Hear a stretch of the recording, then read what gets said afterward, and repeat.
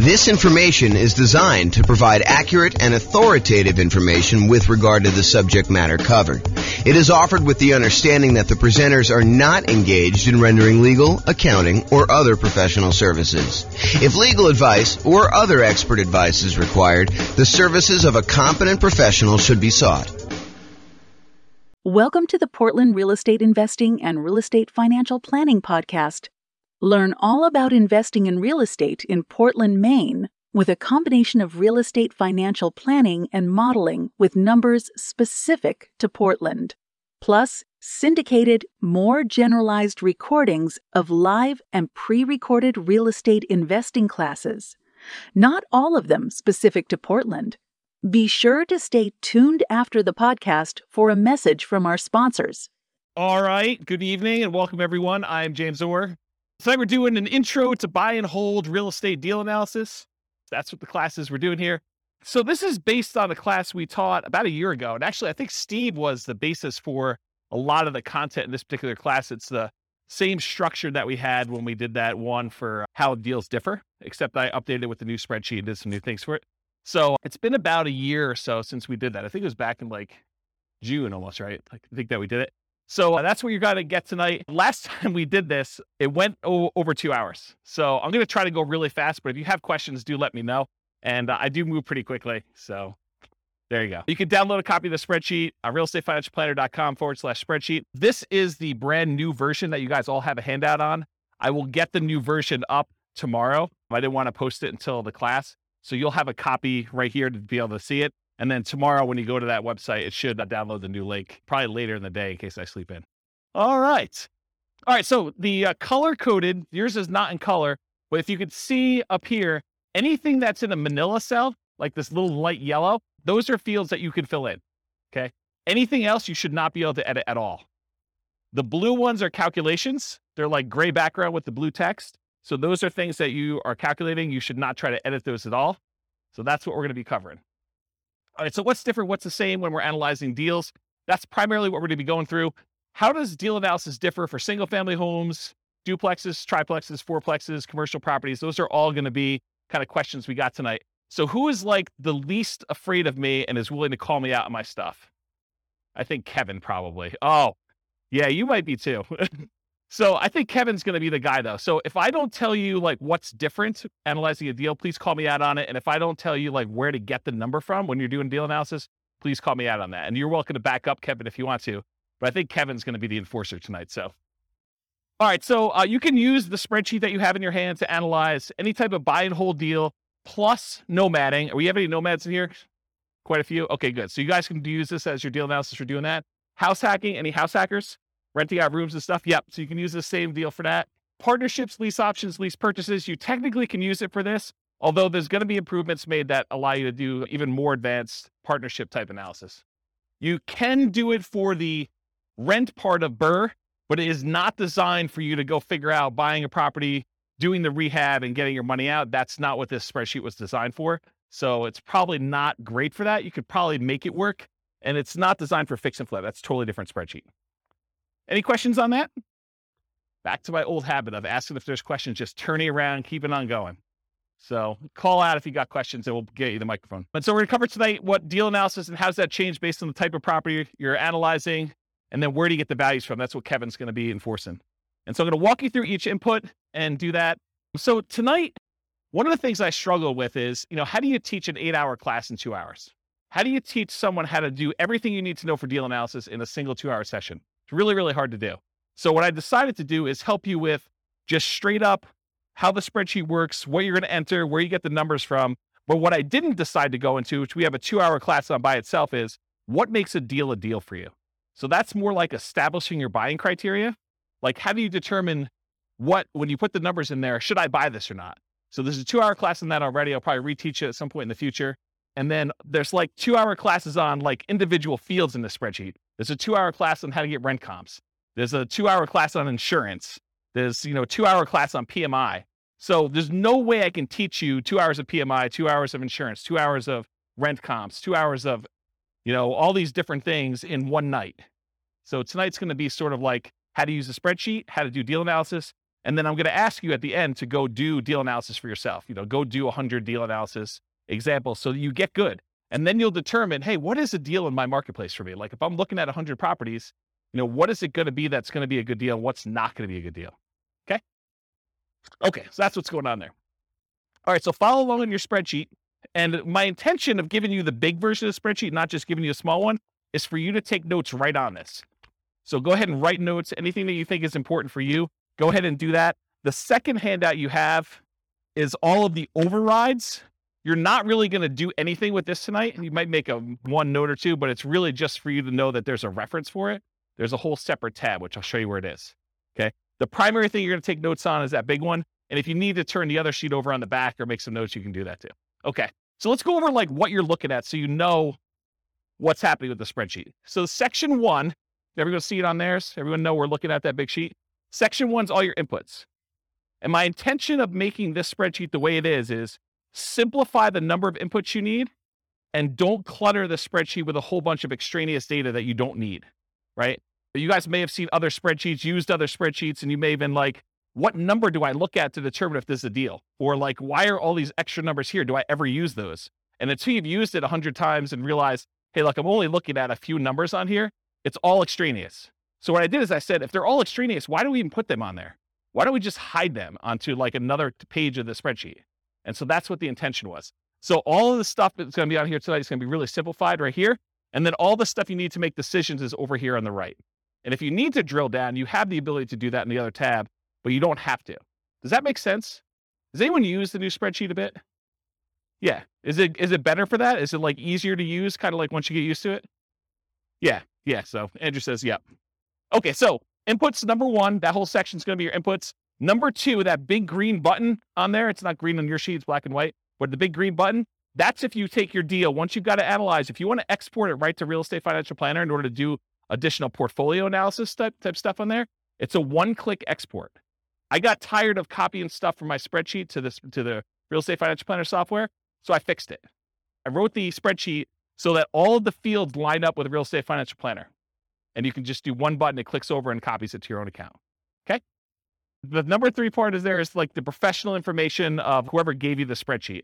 I'm going to be licensing out the spreadsheet to other real estate agents and lenders and people in other markets, and they'll be able to put their own information in there for a fee.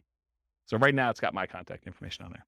And then number 4, it doesn't show up in your sheet, but it's the different tabs on Excel. So if you're in Excel, there's an inputs and dashboard tab. That's this page. And if you click on the overrides, that's going to be that second handout I gave you with 3 pages. That's where all the extra stuff is, in case you didn't know. All right. And by the way, it's been a long time since I've done live classes, and I've not said this a lot. If you have questions, interrupt me, because I'm just going to keep going. Yeah, Rob. On the previous spreadsheet, correct me if I'm wrong, there were sort of 2 different slots for mortgages if you took out a second mortgage, which I always used to treat as like a HELOC, almost like a slot for HELOCs. Yep. Does that go under other expenses these days? Because I see that the mortgage section has, like you say, been simplified. Yeah, so that's a really good question. And I always felt on the spreadsheet you're referring to that was kind of janky because most people didn't do it right. They didn't actually do their HELOC loan kind of configuration correctly. So I need to do a separate class on how to do it correctly in this. But yes, the really short answer is you can put the payment you have on that second loan as an additional expense, and it will do the majority of the calculations correct, except it's not going to really do any of your return on equity numbers or like return on investment numbers, because if you have no money in the deal because you used a HELOC to do it, it's largely going to be infinite except for whatever you have left in there, right? So there's going to be some weird things about that. You probably could force it to work, and you're a smart guy. I bet you could figure it out, but I do need to teach a class on it. Yeah, and they have like 10-year limit, 10-year low terms, all these types of things. Yeah, there's like limitations on how long it stays out there, and a lot of them are interest only. So there's some weird stuff. I probably do need to teach a whole class. If someone wants to drop me an email, I'll make a note to do that class. I can email you. Okay, awesome. Thank you. All right, whoever has the mic is now the person in charge of running the mic. Okay, so that was section 4 for the overrides, which I covered there. And then 5, 6, 7, 8, 9, 10, 11, 12, 13, we're going to cover those on separate slides, but those are all the fields for making decisions. That's all like the output. Once you enter your numbers in section 1, it does all the calculation. It updates all these charts for you. So all you need to do is look at these charts and decide, is this a deal for me or is it not a deal for me? Should I pass on it? Okay. So I'll go into these in detail, but they're all listed here if you want to see it. But basically, I'm going to do a separate slide for each of them and I'll go into detail about it. Any questions? Am I going too fast? So I know I have a lot of ground to make up. Nope. Good. You can. I'd just leave it on if I were you. Just don't be whispering crazy things on there, lest you hear it forever on the microphone. Yeah, exactly. Okay. So the question we get a lot is, hey, the spreadsheet is locked. Can you unlock it for me? The answer is no. Okay. Everything that you need to do is unlocked. All of the fields you need to edit are Manila. If it's not Manila, you don't need to edit it. It's like a calculation. So you do not need to do anything. All the functionality you need is already there. Okay. Anything you should be able to value for is Manila background. It said that. Anything else locked down so you don't edit something accidentally. You cannot sell this spreadsheet to other people. I need to say that because someone tried to. You can't brand the spreadsheet to your business. You can't just stick your logo on there and use it. I may offer that in the future. If you want to share it, go ahead and send someone a link. Send them to the link to realestatefinancialplanner.com/spreadsheet. It's free. Okay. And if you are an Excel expert, if you're like, look, James, I really need to make an advanced modification to this. I'm an expert in Excel. I know what I'm doing. I'm not going to screw it up. If that's the case, then the protection that Excel puts on there is like a child-proof lock. If you're an expert, you should know how to overcome it. And if you don't know how to overcome it, then you shouldn't be messing with the spreadsheet. Right? Andrew's laughing because he knows. Yes.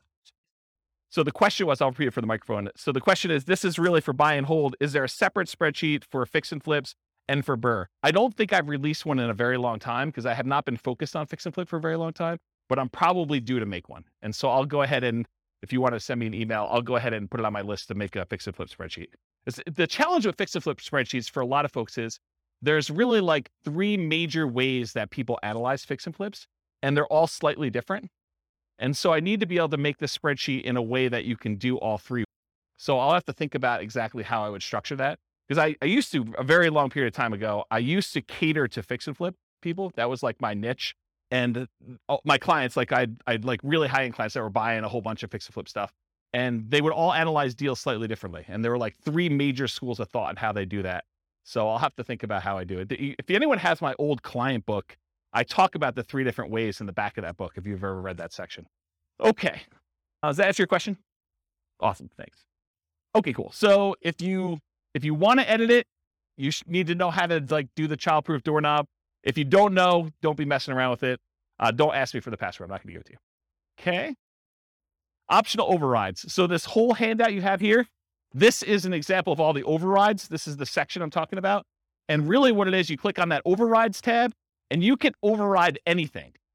So if you've used previous spreadsheets before that had overrides for rent or overrides for sale price or overrides for maintenance or something like that, a lot of the people have been here have used a spreadsheet before that had some overrides for that. Long gone are the days where you could only override 3 things. You should be able to override everything. And so that is now the case. All these Manila fields are able to edit anything you want for any calculation. And some of the calculations in 2 ways, like before the calculation gets made, or you want to override the results after the calculation is made, you could override that too.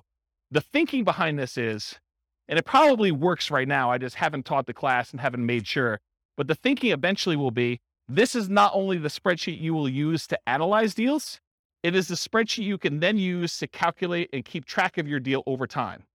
So instead of being able to say, hey, appreciation is going to be 3% a year, or whatever the number is, you'll be able to go back and say, appreciation year 1 was this actual number. Appreciation year 2 was this actual number. My cash flow in this year was this actual number. And then it will update all of the return on investments, return on equity calculations using your real numbers in the spreadsheet. So that was the thinking behind building it this way. So that's what's coming. It probably works right now as it is, but I will be creating additional tools to make it easier to do that and some kind of like additional reporting. Okay. Any questions on that? Okay. So you can override a large number of inputs. You could see intermediate calculations and you could see advanced calculations all on that thing. If you want to look at what is available, go through and look at those if you want to. Okay. That's what the overrides is. All right, mess it up. Inevitably, you're going to do some type of calculation. You're going to mess something up. You're going to have a number in there. You're going to be like, why are my numbers so weird? Something is off. Download a copy of the spreadsheet and never use the one you download. Make a copy of that every single time so that if you ever need to go back to the original somehow, you can go back to the original. You can also use Control-Z in order to undo what you just did in Excel. Or you can do the undo feature in Excel itself. So if you mess up something, go restart and enter your numbers again from the beginning. If you're going to do another deal analysis, don't always use the one you did in case you made modifications on the overrides tab and you forgot you did that. Start fresh. Okay. And then save your spreadsheet often. All right, good. All right, so now I'm going to walk through all the inputs for you. So there's like categories. There's the purchase inputs. That's that little heading right there. There's the mortgage inputs. There's the income inputs, the annual expenses, and depreciation. I'm starting with purchase inputs. I'm going to go through them one by one, and Kevin's going to call me out if I don't talk about what's different when you're analyzing different types of deals or where to get the number from if you don't know when you're doing deal analysis. Okay? We're in agreement, Kevin? All right, awesome. Give him the mic. You just say, hey, you missed something. I'll do it. Doesn't really, he's not going to tell me what it is. Well, maybe he is.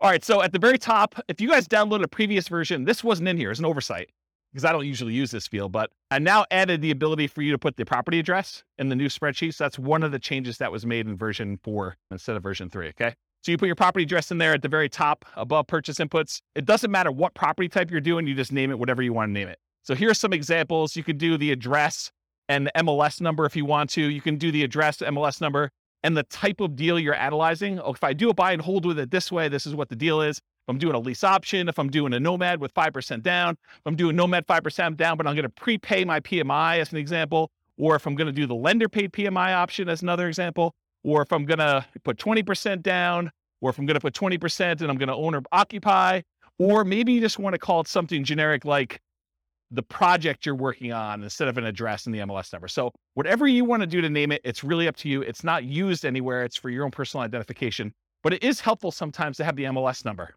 That's one piece of advice I'll give you. Okay. Any questions? Awesome.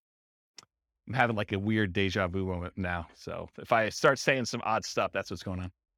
All right. So after repaired value. So I'm just starting at the top, working my way down. ARV stands for after repaired value. That's the value of the property once you've done all the fix up. If you're buying a property at a discount because it needs work, this is the value after you've done all your fix up on it. It's what you think it'll be worth then. Okay. So that's ARV. In some cases, it doesn't matter what type of property, it's always going to be that type of number. When buying a property below fair market value, buying at a discount, this will be usually higher than the purchase price. How many people have bought a property in the last year? Did you have to pay above asking price in order to get the property? Okay, so in those cases, your ARV may be lower than your purchase price. Okay? And then you'll probably have negative returns for appreciation that year while you're waiting for it to catch up. Okay? So buy it below there, I talked about that. Some hot markets, you'll be buying it for above ARV, I talked about that. Sometimes in this field, instead of just entering a number, especially with like new construction, I will sometimes use it as a formula. So in Excel, I'll say equals 450,000 plus 10,000 for the backyard, plus $12,000 for a fence, plus $3,000 for the appliance package. And so I'll just add up what all the values are instead of just putting in the total of being whatever it is, 500,000 after everything. Does that make sense? Because then I can go look back and say, why is it so much more than what I thought it was? What did I add in there? And I can look at them all individually. Cool? All right. So purchase price, this is the same regardless of whatever type property you're doing. When buying in the MLS, it's very common to have the purchase price equal the ARV. That is probably the most common situation. However, in our market right now, it's crazy. But, markets go in cycles. And, next year, 5 years from now, we may be able to buy properties at a discount. We may be, a little bit overpriced than people are doing stuff. And you come in under asking price in order to get your offer accepted. Who knows, right? Everything changes. So right now, though, it's pretty common to be above, but it's pretty typical over a very long period of time for them to be equal. Sometimes I'll even put in as a default that these fields equal each other. So I only have to edit one and it will just automatically update it for me. And that saves me a little bit of time, very little time, but it does save a little bit of time. If you're a real estate broker, any real estate agents in the room besides Steve? So if you are too? Okay, great. So if you're doing real estate and you're buying it and your real estate license, you can actually put in your purchase price, you can do, if you're taking your commission as a discount, you can do 0.97 times whatever the price was in order to do that calculation. So you can actually do the calculation in there in order to figure it out for yourself instead of having to do that. But all real estate agents can multiply by 3%. It's like a God-given gift for real estate agents to know how to do that. All right. Any questions on that? Sweet. Seller concessions. So a seller concession is when a seller gives you money to help cover some of your closing costs to buy the house. To be 100% clear, you cannot have a seller give you any of your down payment. You always need your down payment, but seller concessions can cover closing costs. They can cover things like buying down the interest rate on your loan. They can cover some prepaids. but they can't actually give you part of your down payment. So if you need 5% down or you need 10% down, you always need that amount. You can't use seller concessions to overcome that. All right, so seller concessions, that's that field right there.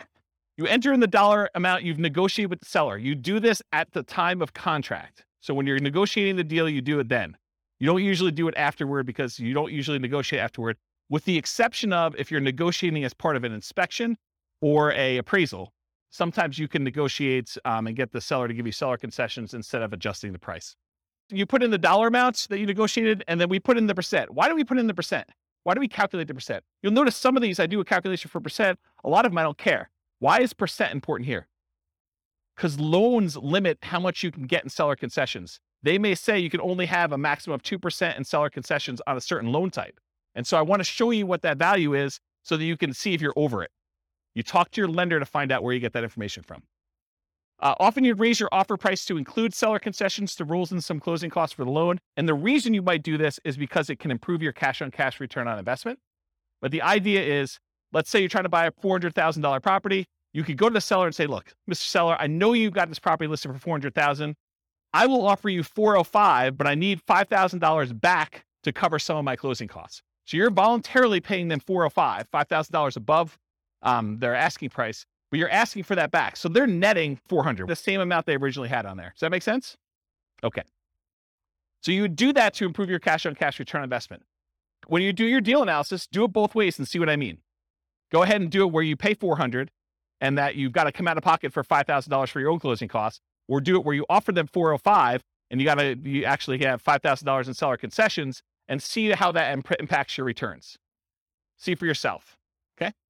The property must still appraise. You can't say, hey, listen, I'll give you $405,000 and the property's only going to appraise for $400,000 because it doesn't matter. The seller's going to come back to you and say, look, didn't appraise. We were going to try to get you $5,000 in seller concessions. It's not going to go through. We're going to take some of those back. And maybe all of it, maybe more than all of it if it doesn't appraise for $400,000, or it may be partial amount. They may only say, look, it only appraised for $402,000. So I'll give you $2,000 in seller concessions. We'll adjust the price down to $402,000. Okay. This is all part of your negotiation. If you're buying all cash, seller concessions don't matter. Don't bother putting them in there. Don't bother negotiating if you're going to pay cash for a property. Doesn't make any sense. And at least in Colorado, and this may vary in other markets, but at least in Colorado, if you don't use your seller concessions, if you ask for $5,000 and between all of your prepaids and you're buying down your interest rate and everything else, if you don't use the full $5,000, the seller gets the difference. So if you don't use it all, you lose it. Not the whole thing, you lose the difference, whatever you're short. So make sure that you're using that whole amount. Okay? Any questions on that? Down payment percentage. If you ever wondered, hey, James, why do you sometimes have us put in a percentage? Why do you have us sometimes put in a dollar amount? Part of it is what you're likely to get as a number. And part of it is what we need for the real estate financial planner when you export it. Okay. So for example, down payment, you're going to get a loan based on down payment amount. So I said, look, you really should have a percentage here. You shouldn't have a dollar amount. Although you could argue, look, I got $100K, I'm putting $100K down. So it's really a dollar amount. Well, then you got to adjust this percentage until it calculates whatever $100K is for you or whatever your total investment is for $100K. Okay. But in most cases, you're saying, look, I'm doing a 5% down loan. I'm going to put in 5%. It's going to calculate it for me and tell me how much I need. That's the majority of the times the way it works out for people. Okay. So you enter in the percent, the spreadsheet tells you the dollar amount, does that calculation for you. The down payment percentage will vary depending on the property type. If you go do certain types of properties, it's going to be a different down payment amount. And the loan. So call your lender to discuss the specific property and the specific loan programs you're doing if you're not already familiar. And then before you make an offer on a property, that's a really good time to double check. Because it sucks for you to go ahead and say, I think I know the loan I'm getting. You make an offer and you find out you can no longer get that loan, or loan programs have changed. You don't qualify for that loan, or something else weird has happened. So you want to double check as close to when you're making an offer as possible. See the financing classes. I mean, I can't teach 2 hours worth of financing in the middle of a deal analysis class, but there's like lots of financing stuff. Here's the really short version. Detached single family homes, like regular houses, owner occupant, if you're living in the property, there's a couple 0% down loan programs. USDA is one of them. It's for rural properties. VA is another one. It's for veterans. And then I heard a couple banks had some 0% down owner occupant programs. 3% down is a conventional loan program you can do. You can buy a house with 3% down conventional. 3.5% down is the FHA. 5% down is conventional, and you could do more than that. You could do 6%, you could do 7%, you could do 10%, you could do 15%, you could do 20%. Once you get above 20%, you no longer have private mortgage insurance. So that's kind of a key thing. Although I wouldn't be afraid of PMI in most cases. So typically 20% or more to avoid private mortgage insurance. If you're doing non-owner occupant, if you're buying this property as an investment, typically the lowest you can do for a down payment where you're not going to be living in the property is 15% down, and that will have PMI. Then usually you do 20% down to have no PMI as a non-owner occupant as an investor, and 25% is another common one where you get usually a pretty significant benefit in interest rate. Okay? Condos and townhomes, it's similar to detached single-family homes. If it's non-warrantable, it may be more. Duplexes, triplexes, and fourplexes, you could do owner-occupant with those. You have to move into one of the units, and you could do either the 0% down VA loan for that. So you can move into a duplex, triplex, or a fourplex if you live in one of the units, and you can do nothing down. That's the VA loan, the only one you can do for that. Or 3.5% down FHA. Okay, so that's the two most common ones for doing owner-occupant in the multifamilies. So if you're doing house hacking and you want to move into a duplex, triplex, or fourplex, if you could find one where the numbers make sense, then that's typically. And then for non-owner occupant, it's typically 25% down for this. Okay. 5 units, these are usually considered commercial properties. Owner occupant loans are usually not available. You can move into one of the units and get some type of owner occupant financing with there. So once you get the 5 units and above, that VA or FHA loan is usually not an option for you. Non-owner occupant, typically commercial financing with at least 20% down. It's often variable interest rates. So you're risking the interest rate market as it moves. Sometimes it'll be, fixed for 5 years and adjust, and fixed for another 5 years and adjust, and fixed for another 5 years and adjust. But it's variable in some form. It's not fixed for 30 years. And a lot of times they will have balloon payments, meaning that you may be making payments as if it's a 30-year amortizing loan, but you get a balloon at 15 years or 20 years where you have to pay the whole thing, the whole balance that remains at the 15-year point. And a lot of times the amortization periods are less than 30 years. The amortization period means over what period of time does a loan get paid off? So a lot of times when you do traditional financing, VA, FHA, conventional, it's usually a 30-year payoff period. These tend to be less than that, which means your payment's going to be significantly higher, which means the deal needs to be much better, or you need to put a lot more down in order to have a cash flow. Okay. Any questions on down payment? All right, there's a couple more slides on down payment. So down payment for nomads and house hackers. So for nomads and house hackers, we typically suggest you analyze the deal as if you were buying it with 20% down. Why? Why would I tell you, hey, look, I know you're doing 5% down or 3.5% down. Why would I tell you should analyze this as though you're putting 20% down? Anyone know? Yeah, so Steve just hit it on the head. So basically, you want to look at it, if I were buying this property as an investment, because it's going to be a property that you probably are converting to investment after some period of time. So we want to look at it and say, would I buy this as an investment property? And we do that by looking at 20% down. If I were going to do this with 20% down, does it make sense as an investment? But we're choosing not to invest 20% down when we're doing these house hacking nomads. A lot of times we're putting 5% down or 3.5% down. So what you do is you analyze it as if you put 20% down. Then you go back in the spreadsheet and you look at that and you say, okay, 20%, yep, okay, it looks like I might consider this an investment. Then you go back and you say, okay, now I'm putting 5% down. And then sometimes you get a better interest rate by doing owner occupant most of the time. So you're going to change the interest rate too, and you're going to reanalyze the deal with the 5% down, and you're going to look at it. In a lot of cases, you're going to have negative cash flow. So if you bought it with 20% down, maybe you have slightly positive cash flow. With the way the prices have been going up very recently, because we've been seeing this massive increase in prices, and interest rates have gone like crazy the last 3 months. A lot of these properties with 20% down are not going to have positive cash flow. So if you look at it though, and now you do it with a 5% down, you're probably going to have even more negative cash flow, or negative cash flow if you didn't before.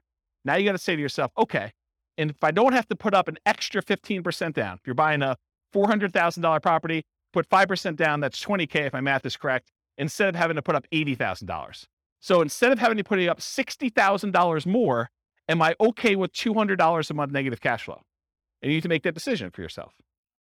That's why we do the 20% down first. You analyze it to see if it makes sense as a regular investment.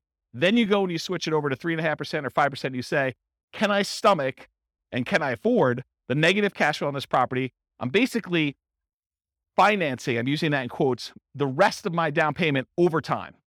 instead of having to come up with that extra $60,000, I'm saying, can I afford $200 a month for the next few years until rents increase and I no longer have negative cash flow? Does that make sense to everybody? It's kind of an important point. Okay. So once you're done analyzing with 20%, reduce the down payment to your owner-occupant down payment, whatever that's 0, 3, 3.5%, 5%, and change the interest rate if you're doing that, if you're getting an owner-occupant rate. And often this will result in negative cash flow. You're financing the rest of your down payment. Do you have positive cash flow if you put 20% down? That's usually what you'd use to make your decision to buy it as an investment. And then how long will it take for the negative cash flow to equal your missing down payment? So if you're doing, I don't have to put up $60,000, but it's going to be negative $200 a month. How many months could you go before you got to that $60,000 that you had to put down that you didn't? I like to look at that number and say a long time. Okay. And then are you okay with this negative cash flow? And then I usually throw in the curveball because you get tax benefits of owning rental properties. Are you okay with the negative cash flow plus the tax benefits you get by owning the rental property, which is called cash flow from depreciation? That's calculating the tax benefits you get times whatever your tax rate is and how much cash you'll get back on your tax return or less you can pay in on your taxes if you're taking your normal exemptions from your paycheck. And if those two combined, you're okay with that, then you can make your decision whether you want to move forward or not. So when we add regular cash flow plus cash flow from depreciation, the regular cash flow you have plus the tax benefits of owning the rental property, when we combine those together, we call that true cash flow. So whenever you see a reference to true cash flow on this spreadsheet, that's what we're talking about. And I'll jump ahead here because you guys have the handouts in front of you. But this first box where it has like these three things, this first box here, if you ever see it, that shows you your cash flow. It shows you your cash flow from depreciation. And then it adds them together for you in that third bar and shows you what your true cash flow is. So this is a really easy decision for you to say, this is my cash flow. This is my cash flow from depreciation. And this is both of them combined. And you could see they're split column charts to show you which one is which. It's just visually adding them as a sum. Does that make sense? Okay. That's why it's done that way. And I talked about this. Okay. Down payments. There are some really unusual situations. I just want to bring them up to your attention in case you're doing some crazy stuff. If you're buying property subject to or getting really creative, there is a chance you could have negative down payment percentage where let's say the seller overfinanced their property. They took out money in a cash out refinance. And now you're about to buy that property subject to where you're making payments on their existing loan. And they may be giving you money in order to come in there and take over that debt. They're going to give you part of that cash out refinance that they got in order for you to take the deal. In that case, you could have negative down payment. It's really rare, but I just wanted to bring that to your attention. I didn't going to dwell on it. Okay. All right. Closing cost percentage. You enter the percentage. The spreadsheet tells you the dollar amount. It's typically the same regardless of property type, although the amount can vary a little bit. The amount of closing costs tends to increase with the loan type and the purchase price. The more expensive the property you're buying, the more expensive closing costs tend to be. So when you're calculating what your closing costs are, you do your share of the title insurance, because a lot of times the seller has their policy that they're providing for you, and then you have your share, especially if you're getting a loan on title insurance. So you want to figure out what your share of the title insurance is, and the fee if you're hiring the title company in order to do the closing. Sometimes it's split. It's negotiated in the contract, but sometimes it's split between buyer and seller. Sometimes the seller is paying for it. Sometimes the buyer's paying for it, or if the attorneys charge you to do that. Any upfront private mortgage insurance premiums, if you're going to do a prepaid one-time upfront PMI payment, you put that in there. That's where you're putting less than 20% down. Or choosing a loan lender program that offers this as an option. You don't necessarily have to do that. Any points you're paying in order to get a better interest rate in a loan, you want to include that. In some cases, you choose to take a higher interest rate and have the lender credit you back some money so that you have lower closing costs. So you call the lender and the lender says, hey, look, for a par rate, I'm not going to get into details, go watch the financing classes, but for a par rate, it's 5%. You say, well, what if I wanted to buy down the interest rate? Well, for $3,000, you could buy it down to 4.875. Okay. Can I go the other way? If I took 5.125 voluntarily, if I took a higher interest rate than what you're quoting me, what would happen then? Well, we would give you $3,000 then. Now I need to come to closing with $3,000 less because you voluntarily took a slightly higher interest rate. Does that make sense, everybody? Okay. So you can get points, you can pay points to have the rate go down, or you can get credited points in order to have a higher rate voluntarily. Cost of your appraisal. A lot of times your appraisal is not going to show up on your closing statement, because a lot of times you're going to pay the lender outside of closing. You're going to give them your credit card and they're going to charge you $900 or whatever appraisals are going for now in order to have your appraisal done. By the way, those can be much more expensive depending on the type of property you're doing. You're buying a 5-unit or something really, really expensive, then you're basically going to have a little bit more expensive closing costs for those. And some lenders, in some cases, may require more than one appraisal. I know there's someone in the room who had an appraisal done on a property, and I think the lender didn't believe that the value was what it was, and so they had to have the lender required another appraisal. Is that right? I've also seen this come up where you're buying new construction properties where you'll have the preliminary appraisal done, and then the appraisal will say, I need to go back out and check to make sure these 7 things are done. And sometimes they charge you an extra fee for that. And I remember one client where, man, the appraiser wanted to go out like 5 times because they kept saying something was not right. And it was pretty ugly. The appraisal on that property was like $2,000. It was something stupid. And it's a single family home. It was a condo, in fact. The cost of things like your property inspection, surveys, radon tests, pest control tests, and sewer scope, those are all things you'd want to include as part of your closing costs. You may not be paying them at closing, but you should realize that that is part of your calculation for what your return on investment is and what the expense of getting the deal is. If you decide not to include those, your numbers are going to be slightly off, right? And the less you put down, the more off it will be as a percentage. Because the less you have money in the deal, the more these small expenses matter. You buy the property for cash, not going to make that big of a deal. Missing $1,000 in there. If you're paying a wholesaler or wholesale fee or real estate agent a commission, that is not already included in the purchase price. This is when you're going to go buy a for sale by owner and you got to pay your real estate agent out of pocket. In those cases, you want to include that as a closing cost. In most cases, if you're buying a property from the MLS, at least right now, and this may change, by the way, but right now, if you're buying a property inside the MLS, a lot of times it's pre-negotiated the fee that is going to be paid to the buyer's agent, okay? And so you don't have to include that separately as a closing cost because it's already baked into the purchase price. But that may change. You heard it here first. You should not include the seller's share of closing costs in your closing cost numbers, or if your real estate agent is being paid by the seller from the seller's proceeds, which is how it typically is done for most MLS transactions, these are only your closing costs that we're talking about here. Now you know more about closing costs you ever wanted to know about this field, right? You were like, holy crap, really, did you doing all that stuff in there? Yeah. That's why there should be like a 2-hour class just on this one. Any questions? Is this helpful? Or should we like stop and just do Q&A? Okay, good. At least one person likes it. Everyone else voted for Q&A, just you, Ann. All right, rent-ready costs. So rent-ready costs are all those expenses you have after you acquire a property that you need to do in order to get a property ready to rent. It's all the stuff the property needs. It's the same regardless of property type, although it varies depending on what property you have. So really, this is like you go and you have your inspection done and the inspector lists, 14 things that need to be done to your property. They're not worth negotiating over with the seller because you really want the deal and you're not going to get nitpicky. Maybe you said to the seller you were not going to, give them a list of things. That goose is on top of that roof. That's crazy. Yeah, this is literally squirrel going on right now for my ADD. There's geese on the roof for those that listen to the recording. Where was I? Rent-ready costs. Oh yeah, so basically thanks, Steve. You're buying a property, you basically negotiate with the seller that you're not going to get nitpicky about things. So when you get your inspection report back, there's like 14 things that need to be repaired. So you need to do those things in order to have the property get ready for rent. You got to put that money somewhere. You put it in rent-ready costs. You say, look, I got to set aside $2,000 or whatever it is to do this.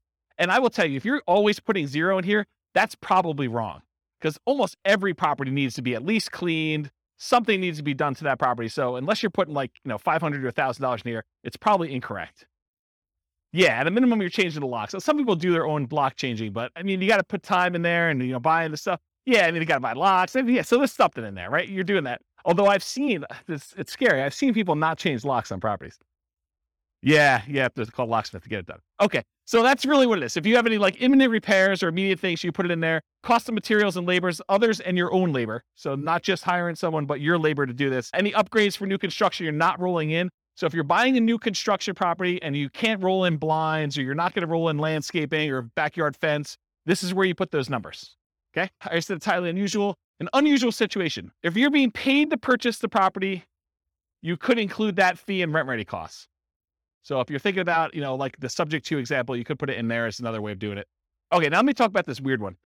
So imagine for a minute, you're analyzing a deal and you're buying a single family home and it's got a tenant in there. And the tenant is someone who's lived in the property for 15 years And the reason they've lived there for 15 years is because the previous landlord always had a soft spot in their heart and they never raised the rent in 15 years. So for a $500,000 house you're buying, you're paying you $600 a month in rent. Okay. And that's problematic, right? So what do you do with that? When you analyze a deal and you put in $600, it doesn't look like a deal. So we're typically not doing deal analysis where you put in $600 a month for rent because it looks like a non-deal. Instead, what we're going to do is we're going to put in what the fair market rent is that you could get if this property was not rented to the $600 a month person. Okay. Then what you're going to do is you're going to say, okay, there's 7 months left on their lease. So I have 7 months of this below market rent that I've got to stomach. So really, let's say rent is $2,000 a month. So really you're $1,400 a month shy for 7 more months before you can turn this property over and get market rent. So what you should do in rent ready costs is you should take $1,400, the amount that you're short, multiply by the number of months left in their lease, because you're not going to renew their lease at $600. They're going to move out at the end. And now you're going to rent the property for fair market value. So you do $1,400 times 7 months, and that gets put into your rent ready costs. Because what you're doing by doing this, you're saying, look, I'm not going to do this below market rent and see my cash on cash there. What I'm going to do is I'm going to say, I'm going to set aside this amount of money, $1,400 times 7 months, and I'm going to have that sitting in a separate account. I'm going to consider it part of my initial investment in order to acquire the property. It's a cost for me to get into this deal. It's a one-time expense that happens because the property is under rented. And you're going to use that because then that becomes part of your denominator when you calculate your return forever, because it was originally an expense that you had when you acquired the deal. Does everyone understand why I did it that way? Okay, so that's what I'm talking about here. Dealing with properties that are already rented. Figure out how much above or below fair market rent your rents are and use the difference for the duration of lease. Now, this can happen the other way too. You could find a property where it's being rented for above what you think you can get. They like hit a home run. Someone really wanted that property and they paid $300 more than that. So you could say, hey, look, I got this $300 premium on this property, and you can give yourself that as kind of like a reverse credit. Okay. All right. Any questions on rent ready costs? Sweet. All right. Total invested. So it sums up the amount for your seller concessions, the down payment, the closing costs, and the rent ready costs, and gives you a total amount invested. Some of those are negatives, right? Your seller concessions is a credit to you. So that's what total invested does. It's a calculation for you. You don't need to do it. All right, next section, mortgage. So this is where I am. Following along on the spreadsheet. Go ahead and make notes wherever you want to. I'm on the mortgage section. The mortgage amount is calculated. It's done automatically. It doesn't change based on the type of property. The mortgage amount is automatically calculated for you. It's based on the purchase price and the down payment. Easy. Mortgage interest rate. Where do we get this from? The lender. Do you go to a website and look it up? How many people go to a website to look up what their mortgage rate will be? Yeah, ballpark. That's the problem, though. It's like, what do? You're off by a quarter of a point or an eighth of a point. That's problematic, right? That can oftentimes make the difference whether you're buying it or not. In my opinion, you should call a lender and find out. And this changes daily, and that's the challenge. But, you get in a good relationship with lenders, say, look, I'm looking at some properties today. What are rates doing? And they'll give you your number based on your file that they've already looked at, your credit score, and what you've got going on. So let's kind of give you a change. So easy enough, just email them and they'll tell you what's going on there. It will vary depending on the type of property. If you're buying a five unit or more, if you're buying a duplex, you're buying a single family home or a condo that's not warrantable or something like that. Your credit score, so you need to call your lender and get qualified. The loan type, if you're doing FHA or VA or conventional or whatever it is, and whether you're an owner occupant or an investor. So whether you're going to live in the property or you're going to buy it and not move in, that can affect your rate. You can do this, but the spreadsheet's not well suited for modeling changes in variable rate loans. So you could go in there and say, I'm buying this property and it can become variable in year 4 and it could be within this range, and just rerun it a whole bunch of times and have it be formulaic, but I don't recommend it.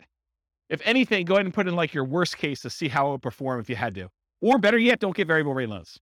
That's probably the best answer. All right, so I think I talked about that. Any questions on mortgage interest rate? You haven't called me out at all. Am I doing that good, or are you just like sleeping? Okay, good. That's good enough. Loan term. So this is based on the loan you choose and can vary significantly. The overwhelming majority of the loans you're probably going to get if you're doing buy and holds with conventional financing, house hacking, or nomading is probably going to be a 30-year fixed rate loan. Okay, those are the loans we usually recommend. So in most cases, it's going to be 360 months for this field. If you're doing a 15-year loan, it's 180 months. You can use the formula here and say 12 times whatever number of years you're doing, but for most of you, it's going to be 360. You're just never going to adjust it. And it might be difficult to find 30-year financing for 5+ units, which we talked about before. but you're not going to be able to go ahead and get 30-year financing for buying like, a 12-unit apartment building. It's really, really hard to do. Any questions on this? All right, private mortgage insurance. There's a whole 2-hour class on this, so I'm going to give you the really short version. It's not usually used for 5+ units, any type of commercial buildings, because in those cases, you're usually putting at least 20% down. A lot of times even more than that. It's used when you put less than 20% down on a property. There's an entire class on it. Call your lender for your exact number. You can't go look online and say, what's my PMI going to be? Because it actually depends on how many people are on the loan, what your credit scores are, loan to value, type of property. There's a whole bunch of things that go into it, and which company they're using.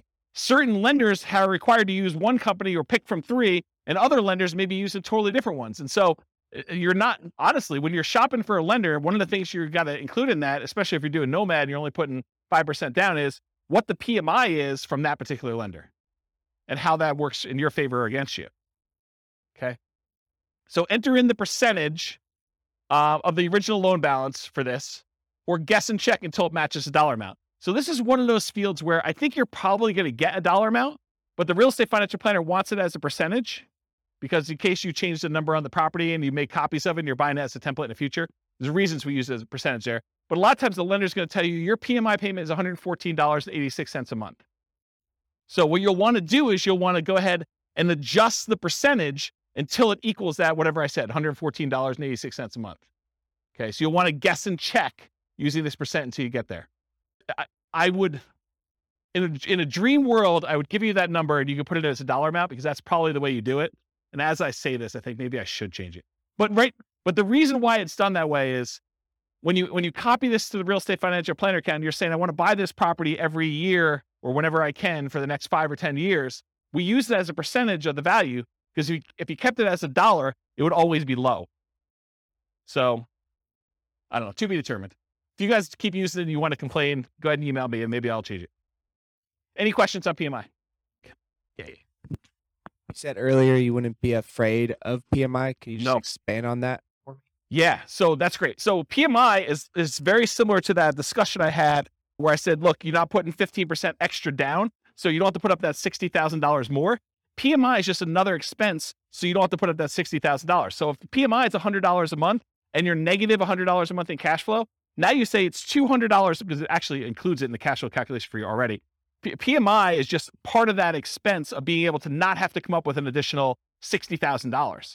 So you look at your numbers and you say, is this still a good investment for me overall? And am I willing to pay the PMI or not?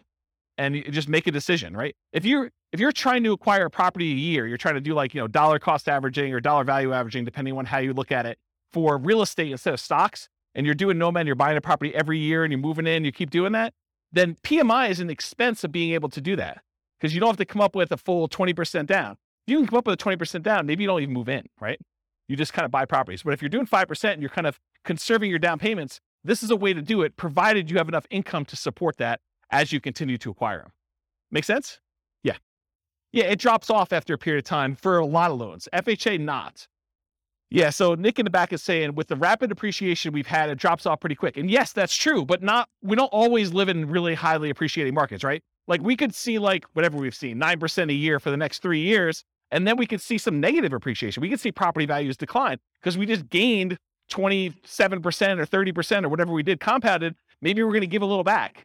Don't be afraid of that, right? When you're buying, you're doing like dollar cost averaging or dollar value averaging. If you're familiar with that concept in stocks, you're putting a certain amount of money or you're buying a certain amount of stock, and you're doing that every year so that when the market's up, you sometimes buy.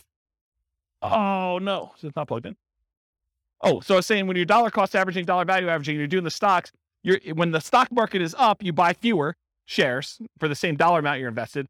When the real estate market is up, you're buying one house, you're buying because it's the smallest unit you can do. But when the market's down, you're getting a better deal. So when the market is up, you're buying properties, you're kind of like riding the wave for all the ones you own, but the ones you're buying are a little bit more expensive. When the market's going down, yeah, you're losing value on these temporarily, but you're buying slightly better deals on the ones that are down here. Okay, so that's how I look at it, if you're thinking about it that way. Okay. All right, so the next field is, when do you drop private mortgage insurance at what loan to value? And so, as Nick said, a lot of lenders say once you get to 80% loan to value, they will drop the PMI payment off. So you can put in at what percentage your lender tells you here.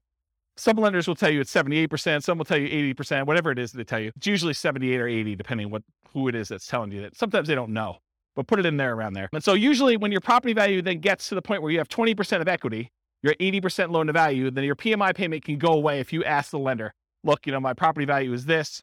Can I have my PMI removed? Anyone have their PMI removed? What were you told? 80%, 78? Did it matter? It was like 20%, 27% equity. Okay, so what he was told was, for the recording, that if he just kept making his payments, when it got to 78%, naturally it would automatically drop off. Or if he paid for an appraisal and the appraisal showed that there was 20% equity, 80% loan to value, then it would drop off then. So you could pay a fee in order to have it go away. Is that what you guys were told too? Yours different? Okay. We had one who couldn't remember and the other one said, yes, that was true. Well, you're like me. You're too young to be losing your memory like that. Oh, I actually didn't know that. So apparently there's a 2-year minimum for PMI for Fannie Mae, Freddie Mac. Oh, someone's arguing that they may be lender dependent. So, and again, this is why you need to talk to your lender and find out, and it could change. And these change all the time, right? Rules for loans do change. So by the time you listen to this recording, it may be totally different.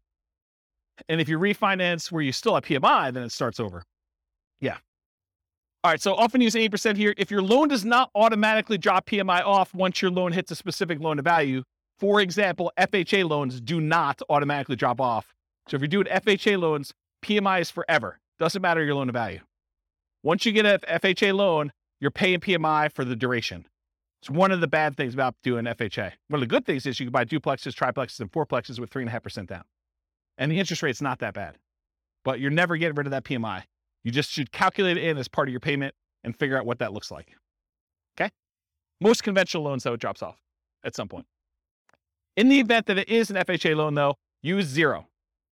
Okay? All right. Income. Should be easy. Monthly rent. Use the fair market rent you'd expect you can get from the property. I have a whole class on how to determine fair market rent. I can't teach a 2-hour class on that right now. I use rent-ready costs to adjust for current rents that are not fair market. Remember, this is that example of someone really had a soft spot in their heart and they were getting $600 a month for a $2,000 a month property.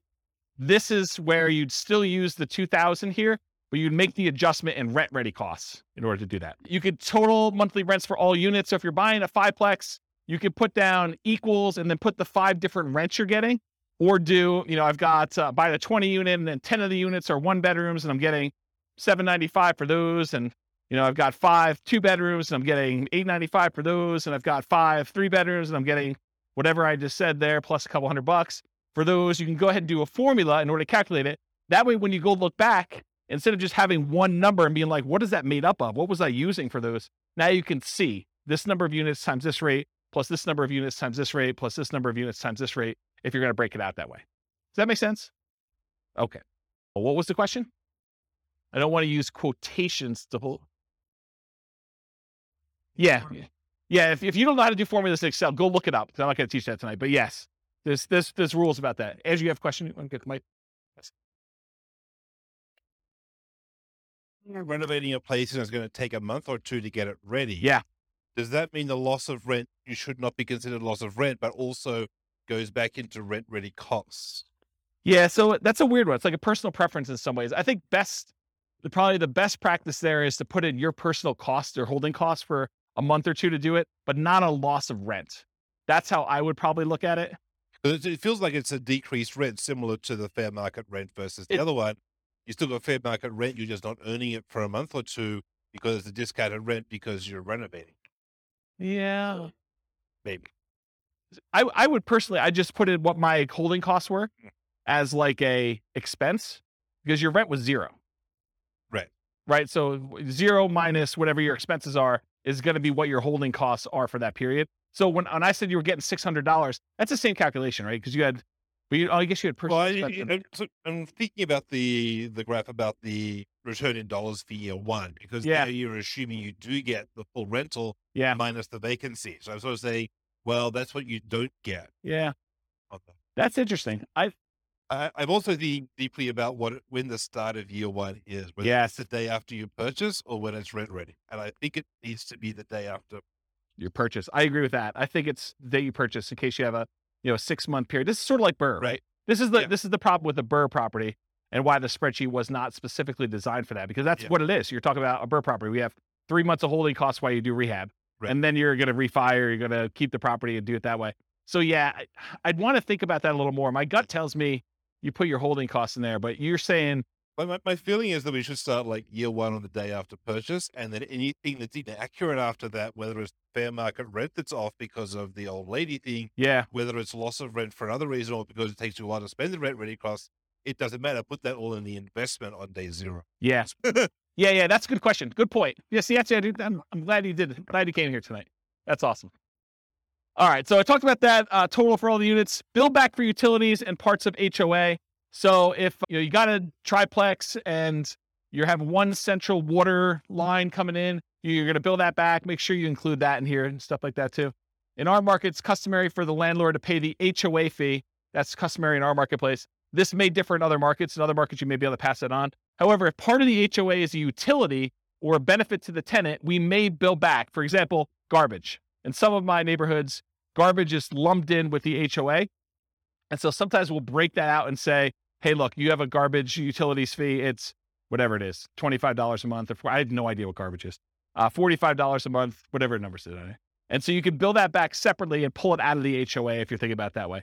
In some HOAs, there's like basic cables included or non-potable water fee. And so you could break some of those out. It's going to be hard for you to break out everything for the HOA. But some of them, I think you could rationally make a good case for doing that. All right. Any questions on monthly rent?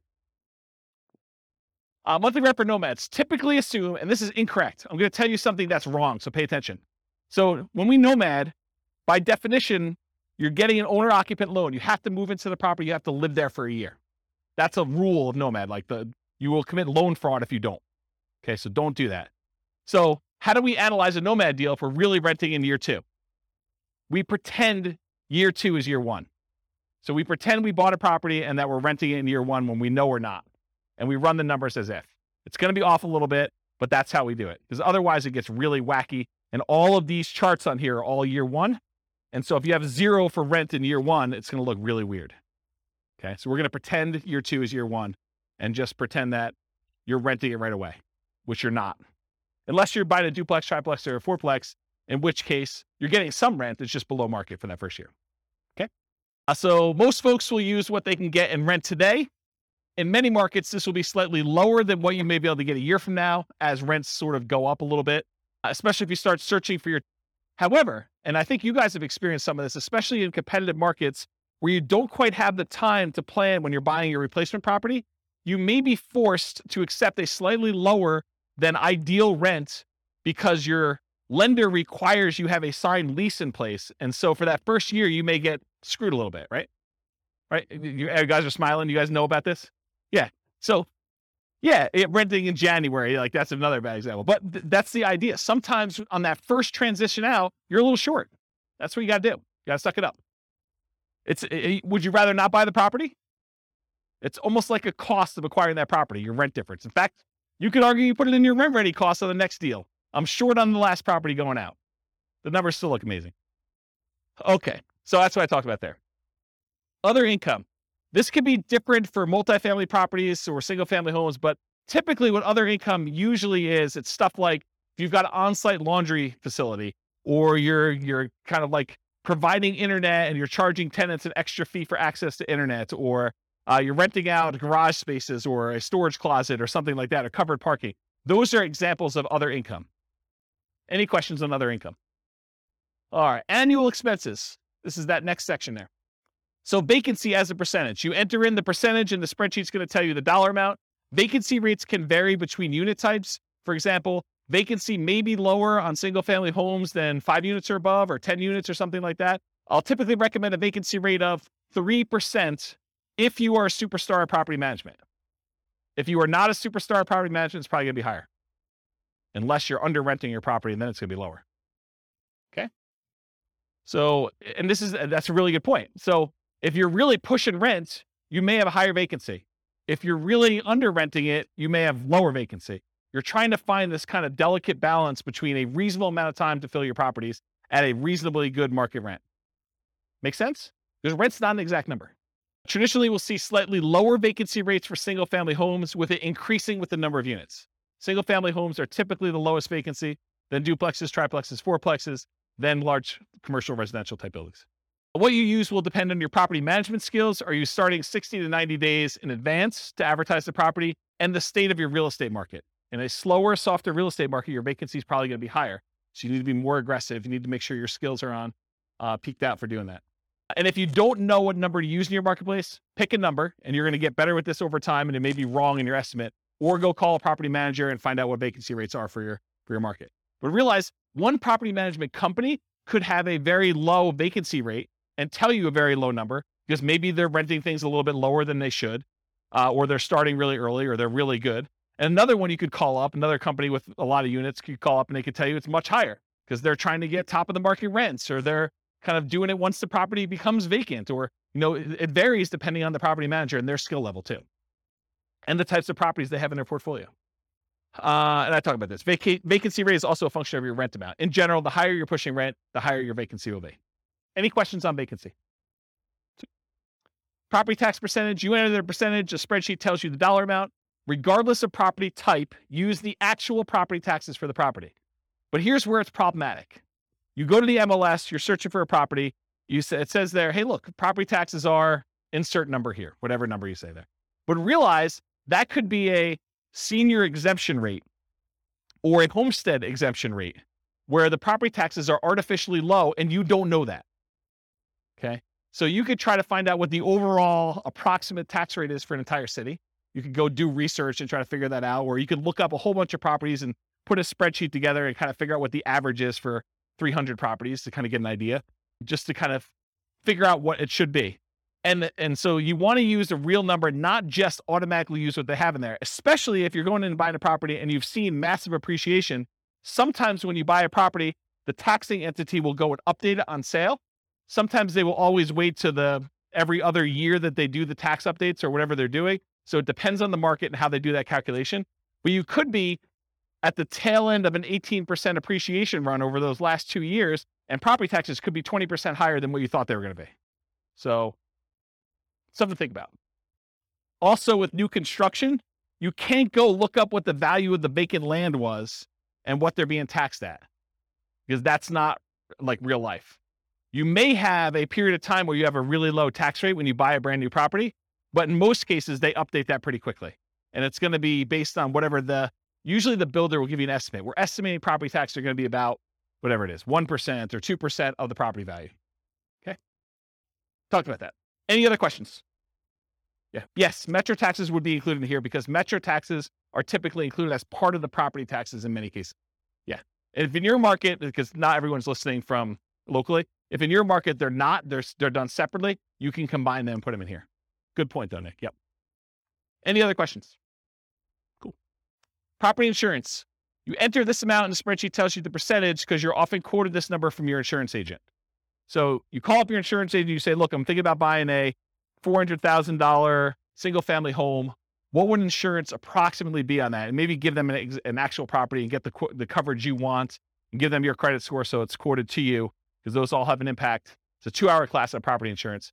But basically, if you go in there and you find out what that is, and then you adjust it a little bit based on it's a little bit more expensive property, it's a little bit less expensive property, then when you're ready to make an offer on something, go firm this number up with your insurance agent. But don't go harass your insurance agent doing an insurance quote, a full workup quote on every property you're analyzing. That's just dumb. Okay. Just use a really rough estimate. You can go firm it up and verify your assumptions once you get more serious. Insurance can be less. Oh, this is really important stuff. Okay. So your insurance can be less for condos and townhomes than for single family homes, because a lot of times the insurance policy you're buying is covering your risk, what the insurance company will need to replace if you have a claim. And in a lot of cases with condos and townhomes, the HOA covers studs out or the exterior of the building. And so part of your HOA fee is for the HOA to cover all that exterior maintenance, and if there's hail damage on the roof or if there's damage to the sides. And so you're not paying for insurance to cover those things here. You're paying for it in your HOA. Okay. So in this case, your insurance may be lower for condos and townhomes, which will help offset a lot of times those higher HOAs. So when you think about, you're analyzing a deal and you're thinking to yourself, hey, I've got this deal I'm analyzing, but the HOA is killing the deal. Well, maybe, but in a lot of cases, part of that HOA is really maintenance on your property or insurance on your property. And so you'll usually give up a little bit, like lower your number slightly for maintenance and lower your number slightly for insurance because the HOA is covering some of those. And you can use, I'm going to reference the capital expense and the maintenance and the capital expense spreadsheet a little bit here, but you could do those spreadsheets and figure out what you're paying and figure out what the insurance company is paying and then kind of make the adjustments there so that it's a little bit fairer comparison. Does that make sense? Anyone lost by what I just said? Because that's kind of an important point. It's honestly one of the reasons this class exists. Because I think this is what Steve was getting at when he was buy duplexes.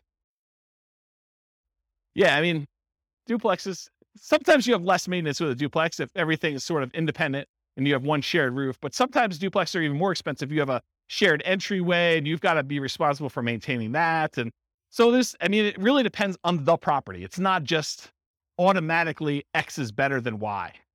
I don't know. That's how I would say it. Okay, let me make sure I covered all this. Insurance can be less.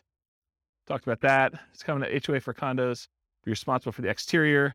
Often buyers responsible for studs in. We talked about that. Still need to verify with the HOA. So you want to check with them to make sure. Part of the HOA can informally be attributed to and justify a reduced maintenance number in the spreadsheet. Call your insurance agent to get an accurate estimate of what insurance will be. Watch the 2-hour class on insurance. I think I talked about that. Okay, HOA dues. So that's the next field. HOA dues tend to be higher on properties where the HOA is responsible for maintaining significant portions of the property. If the HOA is really just sort of a compliance arm, their HOA fees tend to be really low. If your HOA covers exterior maintenance and roofs and a golf course and a pool and everything else, expect your HOA to be much higher, okay? You're less likely to have HOA dues as the number of units increases, most likely to have with a condo or townhome, more likely with single-family home, less likely with duplexes, triplexes, and fourplexes, and least likely with 5+ units. Although there's exceptions to that, but I think that's a general rule of thumb that you're less likely to see HOAs the more units you go. In properties where the HOA dues include some maintenance, any type of maintenance at all, you might be able to justify using that lower maintenance number and insurance costs. And this can offset part of that HOA fee to make condos, towns more competitive from a return on investment perspective. I didn't cover it here, but we need to talk about this. So let's say you're in a big neighborhood and you have a huge hailstorm comes through and, the HOA is responsible for roofs. And they realize that 90% of all the properties need new roofs now. And they don't have enough reserves in order to handle their kind of like deductible for having all the roofs done. So they're short. So what does the HOA do when they don't have enough money to do the repairs on the properties that you own? They do what's called a special assessment. So they come to you and they say, look, we're short and we need to have a certain amount of reserves. So we're going to go ahead and say, each of you needs to cough up $1,000 per unit to cover your share of the deductible to have these roofs done because we didn't expect a hailstorm to do all these roofs at one time. So they come to you to say, okay, we all need $1,000 from you. What if you don't have the $1,000? That's a problem. But you can buy insurance to cover that deductible. So if the HOA comes to you and they say there's a special assessment for whatever, roof, sidewalks, whatever they need to do that for, you can purchase a separate insurance policy. You need to talk to your insurance agent about this, where the insurance company will then pay for the special assessment on your behalf.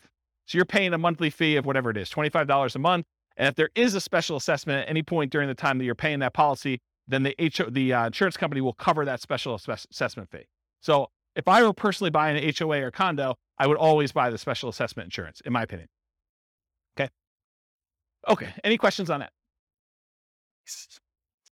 Utilities. Utilities can vary depending on the property. You're least likely to be paying any utilities on a single family home because this is the owner, the landlord paid utilities. So if you're renting a single family home to somebody, in most cases, that tenant is going to transfer utilities into their own name and they're going to be responsible for paying all those.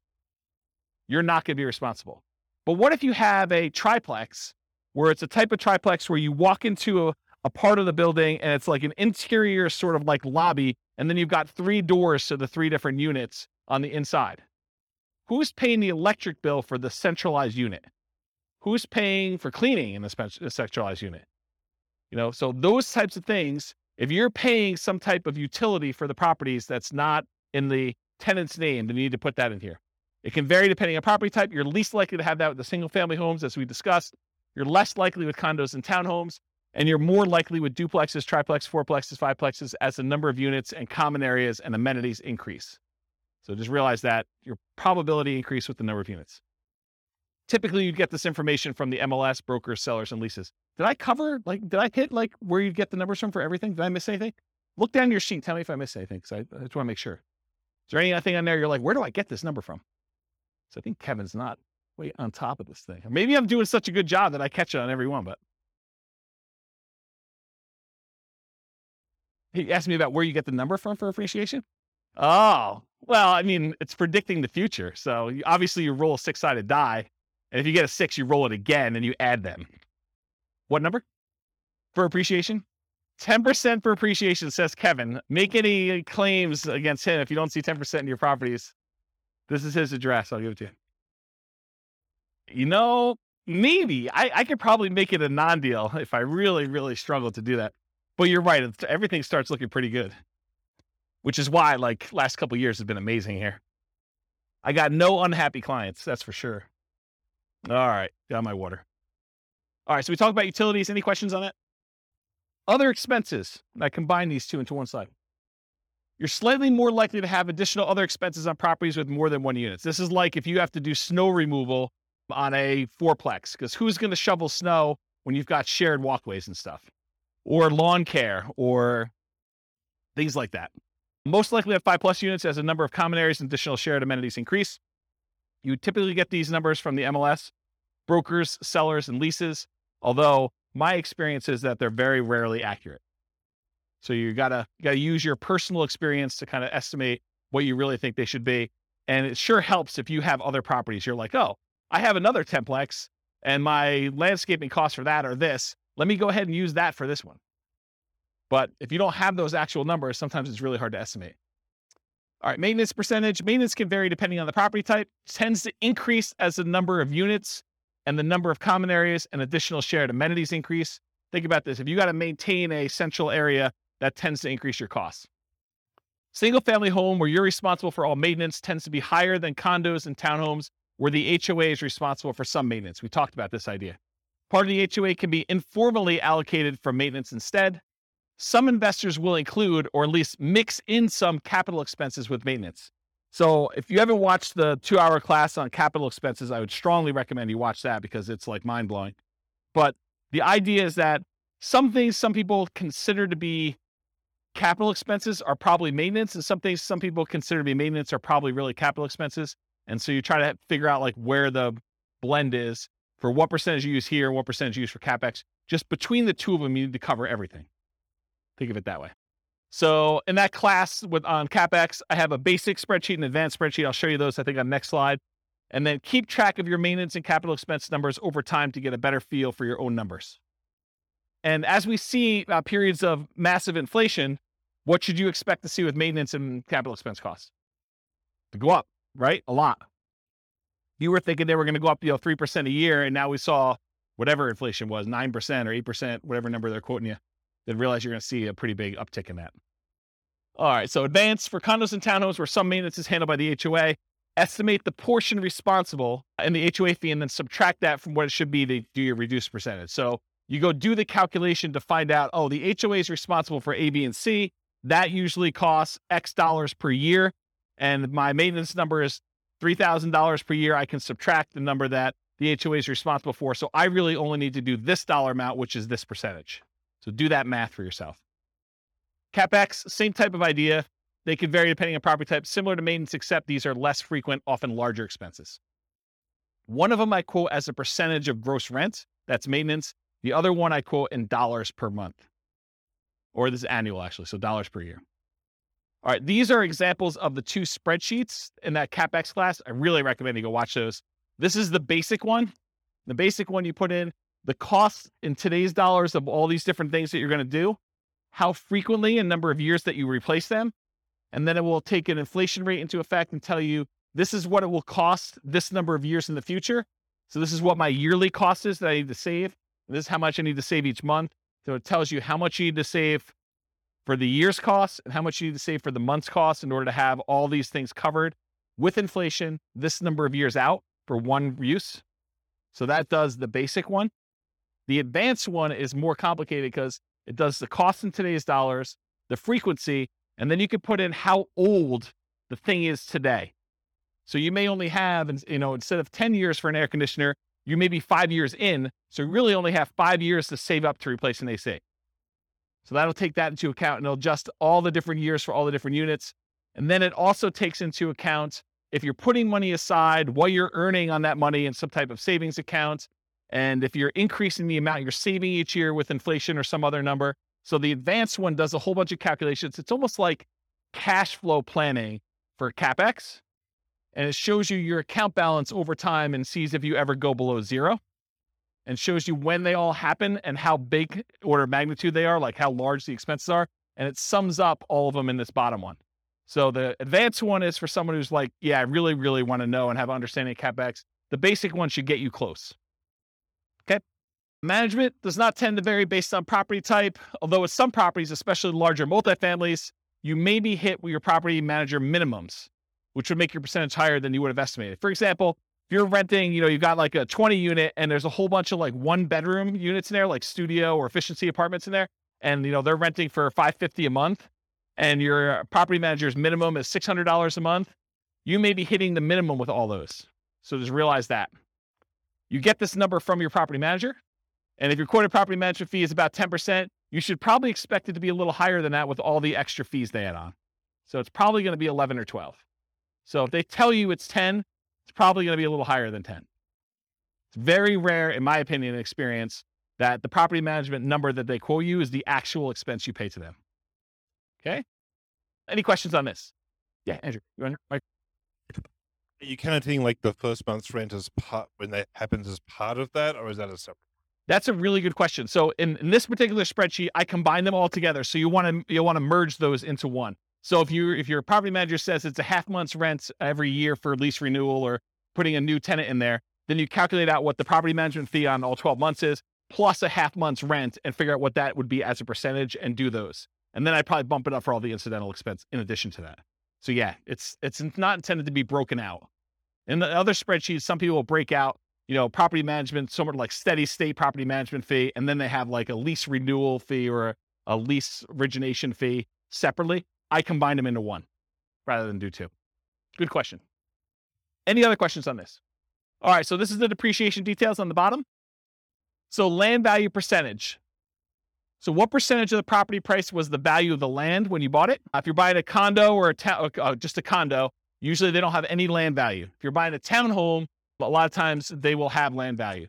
Talk to your CPA though about whether or not they're going to try to reduce your condo for like the shared land fee or something like that. Some of them like to do that. I actually don't know what the right way to do it is, but I think some of them will do like, it's a condo, I don't own any land, so my land value is 0. And some will say, well, you're built on something, and so we got to kind of attribute it to that land, and I'm not sure which way they do it. Anyone know like what their CPA does? Okay, yeah. No one knows. It's a mystery. So that's a land value percentage, because when you depreciate a property, what we're trying to figure out here, one of the reasons why we ask these questions, is we're trying to figure out what the depreciation benefit, what the tax benefit of owning a rental property is from the government. And what we need to know to calculate that is how much of the purchase price was land, because you can't depreciate the land, you can only depreciate the building. So we need to know what percentage was land. Then we also need to know whether it's a commercial or residential property. And by commercial residential, I don't mean, 5 units and above. I mean whether people live there or not. So if you're doing an industrial building or, some type of like other commercial thing, which I can't think of right now, but something where people don't live in, that's commercial. And that's at a different time period. And then residential is 27.5 years.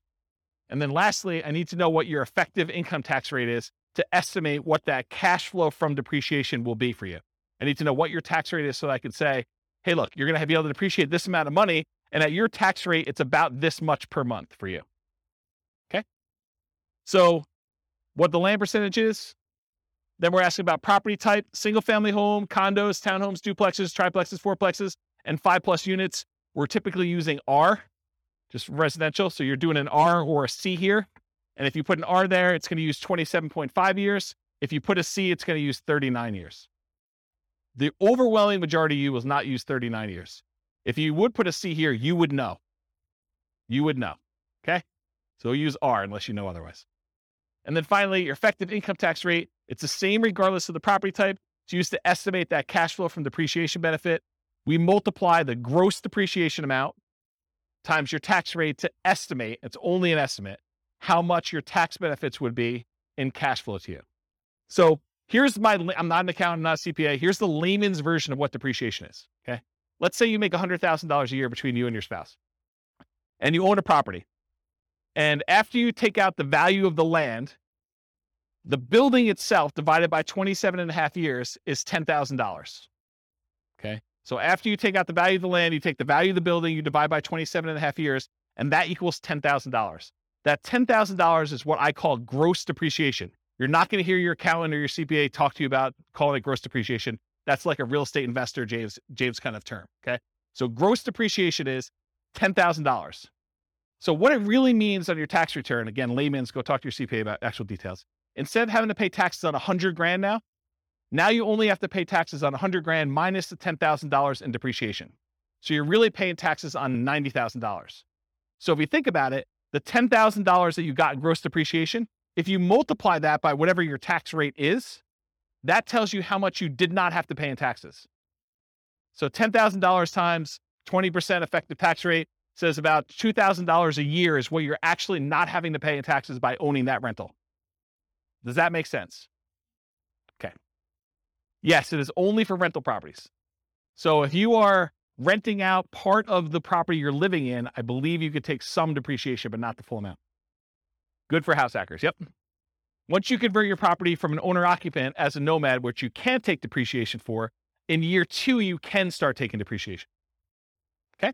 If you don't qualify, if you're like a high income earner and you don't qualify to take depreciation, go ahead and put 0 here, and it will actually remove depreciation benefit from there. If you think, hey, look, I make too much and I don't want to see it, or I make too much and I'm never going below this income, then you can go ahead and use 0. But technically depreciation rolls over and you can take it later, is my understanding. Again, I'm not a tax guy. Okay. All right. No other questions on this? And it's only an estimate for depreciation. It'll be a slightly different calculation for you on your taxes. All right. Defaults and overrides. So we're done with that input section for taking your notes. Now I'm moving on to this thing, but there's not a lot for you to look at. So I'm going to run through a couple ones on here that you may want to modify, the more common ones for you to modify. You can modify whatever you want. You could see all the ones that are kind of like filled in shaded squares. Those are all manila colored. You can edit all those. All right. However, these are the most common that you'll want to override, in my opinion. Appreciation rate. Kevin thinks properties are going up 10% a year. You could go into here, find the appreciation tab, and modify that from, my default, which I'll show you what it is, to Kevin's default of 10%. I wouldn't use 10% if I were me, but Kevin would recommend everyone use 10%. Then everything looks like a deal. Okay? So appreciation is one of them. Rent appreciation rate, how fast rents are going up. That's another one I think you may want to modify, especially if you're in a market where rents are not going up or property values are not going up. Although lately it seems like every market has property values going up. But there have been historical periods of time where property values in certain markets have not appreciated, especially certain types of properties. So you'll find they're good cash flow markets, but their property values are the same price as they were 10 years ago. Although that's probably not true recently. But maybe it's not going to be true in the future either. I mean, maybe it's going to be fixed. Maintenance, especially for new construction. I have a slide on this. Sales costs. If you're a real estate agent and you don't have to pay, the cooperative part of the real estate commission, you can go ahead and reduce the sales costs on here as one example. And refi costs. So if your lender is quoting you a different number than what I have in here for your refi costs, then go ahead and change that too. If you find yourself wanting to use a different default for an override, like you're like, James, I'm tired of going in here and actually changing your appreciation rate every single time, or your rent appreciation, or the refi cost, or what my cost of sale are, then go ahead and change it once. Use that as your default spreadsheet that you used from the very beginning. Then only use yours. Don't download mine every time. Does it make sense? So edit it once. You don't need to do it all the time. All right, so override. So this is an example of how to do the appreciation rate. This is in the overrides tab. You can see it on your handout. This can vary depending on property type. Some people believe that single-family homes appreciate faster than condos or townhomes. The data I have does not show that to be necessarily true. They're really close, but maybe over a long period of time that is true. Although it doesn't make sense to me because then people would buy condos and townhomes because they would be undervalued. But I don't know. Who am I? And these numbers can change over time. I can see prices for apartments largely driven by cap rates changing at different rates than what we typically use for non-5+ units. I can see that happening. Historically, I've suggested 3% per year for appreciation rates for most modeling. Some markets you'll be lucky to see 3% per year. Other markets, 3% seems like, per quarter, especially the last year. But, last year is exceptional. Are you guys getting involved in real estate investing because you think it's going to be 12% a year? I should discourage you now. It's not going to be 12% a year every year. You might see some years like that. That's what's great about it. You accumulate a portfolio and you have some lean years, and then all of a sudden it's like, I'm so smart. I have like all these properties and they've got up in so much in value. This is like amazing. Not every year is like that though. Okay. So in order to do that though, either right here, appreciation rate, it shows you what the number is. If you put a number in here, it'll change it for that year for you. And then it will usually repeat it, I think. And so you go ahead and change it, and then you change it for each year that you want to change the appreciation rate. Okay. That's how you do it. Same idea for rent. In fact, the same thing I basically just said. I've historically used 3% for rent depreciation rates. You'll be lucky to see it in some markets. In some markets, 3% seems low. So you can go ahead and change the assumption though. Rent depreciation rate, it changes right here. You can't change it for year one because that's the number we're using from the homepage. So you put in the rent, it doesn't go up in year one, right? It starts in year two that it went up that amount. So you go ahead and do the appreciation rate there. And then it shows you what the monthly rent is. You can even override individual rents if you want to. Like everything is overrideable. Overrideable. I think that's a word. Okay, so that's another one you'll do. Maintenance. So I'll talk about the maintenance one. So you can adjust maintenance. If you're going to buy a property and you know it needs a lot of work, you can crank up your maintenance for the first few years while you're doing all the work. But another case that we see a lot is new construction, where you're buying a property and you know that because you have a home warranty from the builder and everything's brand new, that you're probably not going to see pretty high maintenance for the first few years. So you could artificially lower your maintenance numbers. Historically, I used to teach you put 2% in for year one, 4% for year two, 6% for year three, 8% for year four, and then you go up to the 10% per year. And that only works in our marketplace with our rents and kind of like how things work out. If you don't feel that's conservative, don't use it. Use 10% from the very beginning. That's more conservative to do that, or whatever number you believe is true for you. So you can override that. I'll mention one thing too. So you could either do, I'm going to set aside this chunk of money in rent-ready costs to deal with a property that needs a lot of repairs, or you could say, I'm going to pay for these repairs out of cash flow and crank these numbers up until you think you'll be done, right? So you could say, I'm going to put aside $20,000 to do all these repairs on this property when I buy it in rent-ready costs, or, hey, I'm going to do whatever this number is till I get to zero cash flow, essentially, and for the first X number of years until I paid for it from cash flow. Okay. Sales costs. So this is another part of the spreadsheet. It shows you your sales costs. So you can do your closing costs, which is what you have to pay when you're selling the property, any real estate commissions as a percentage that you're going to pay there, or depreciation recapture tax, so that when you get this depreciation benefit while you own the property, but when you sell it, the government's like, we want our money back. So you get this huge benefit of depreciation, cash flow from depreciation while you own it. But then when you sell it, they actually look at what you took and they want you to pay taxes on the amount that you took as gross depreciation. So that's what depreciation recapture is. When you go to sell a property, we want to then pull that out. And so usually the tax rate for that, it varies a little bit. It's based on some situations, but it's usually 25% of the gross depreciation amount up to your income tax rate. So if you're paying less than that, it's usually lower. And then capital gain rate, if you own the property for less than a year, it's your normal income rate for this. If you've owned it for more than a year, it's typically, there's some exceptions based on how much you earn, but a lot of times it's 15% of the amount that the property went up in value. So if you bought a $400,000 property and you sold it, X number of years later for $500,000, you only pay the capital gains on that $100,000 difference. And then you only pay the depreciation recapture tax on the depreciation amount you took. So these two taxes are calculated correctly in the spreadsheet, but they're different on that, what they are calculating. So it's not like 15 plus 25. I'm paying 40% in taxes. No, you're not. You're paying 15% on the gain and you're paying 25% on the depreciation benefit you got while you owned it. Okay. So realize that they work in different ways. And then this real estate commissions on whatever the sale price was usually. So there's 4 different expenses on there. You can adjust all those: closing costs, real estate commission, depreciation recapture tax, capital gains. You could use my defaults, which are pretty common. You can use my defaults, which are pretty common, or if you know something is different, if you're doing a 1031 exchange, you know which ones to modify. If you're a real estate agent, you can do that. If you have really low income and you've got some tax benefits of, capital gains or depreciation recapture, you can go ahead and change those to be what is true for you. And you could do it by year. You say, look, I have a really low income year coming up in year 5, so it'll be really low there. It might look like a benefit to sell it that year in order to optimize for that. But that's a different class, which I don't have time for. I talked about that. Any questions on this? Kind of crazy, right? Okay.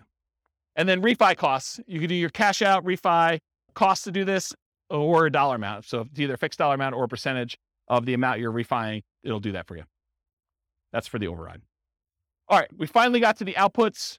We got 20 minutes to go over outputs because I think that's the end. So was it helpful to have the thing for notes? Was that good? Okay. I'm glad I did that. Do you have a question? Yeah. So it's both. So the question was, are the overrides intended to be a backward looking, this is how my investment performed, and that's one of the new benefits of the new spreadsheet, that you can override everything?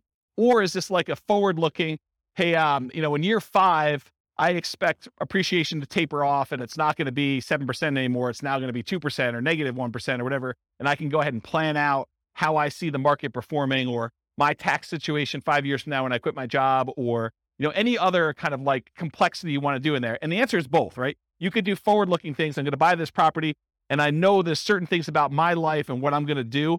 You can model that, which is great. Or you can now use it to, and it was built with that in mind, but I haven't back tested it for that. And if you guys want to test it and tell me where the problems are, please do. But you can now use it for, this is what actually happened in year 1. So then when we look at year 3 and 4 and 5 returns, it's going back to the beginning of time and using real numbers.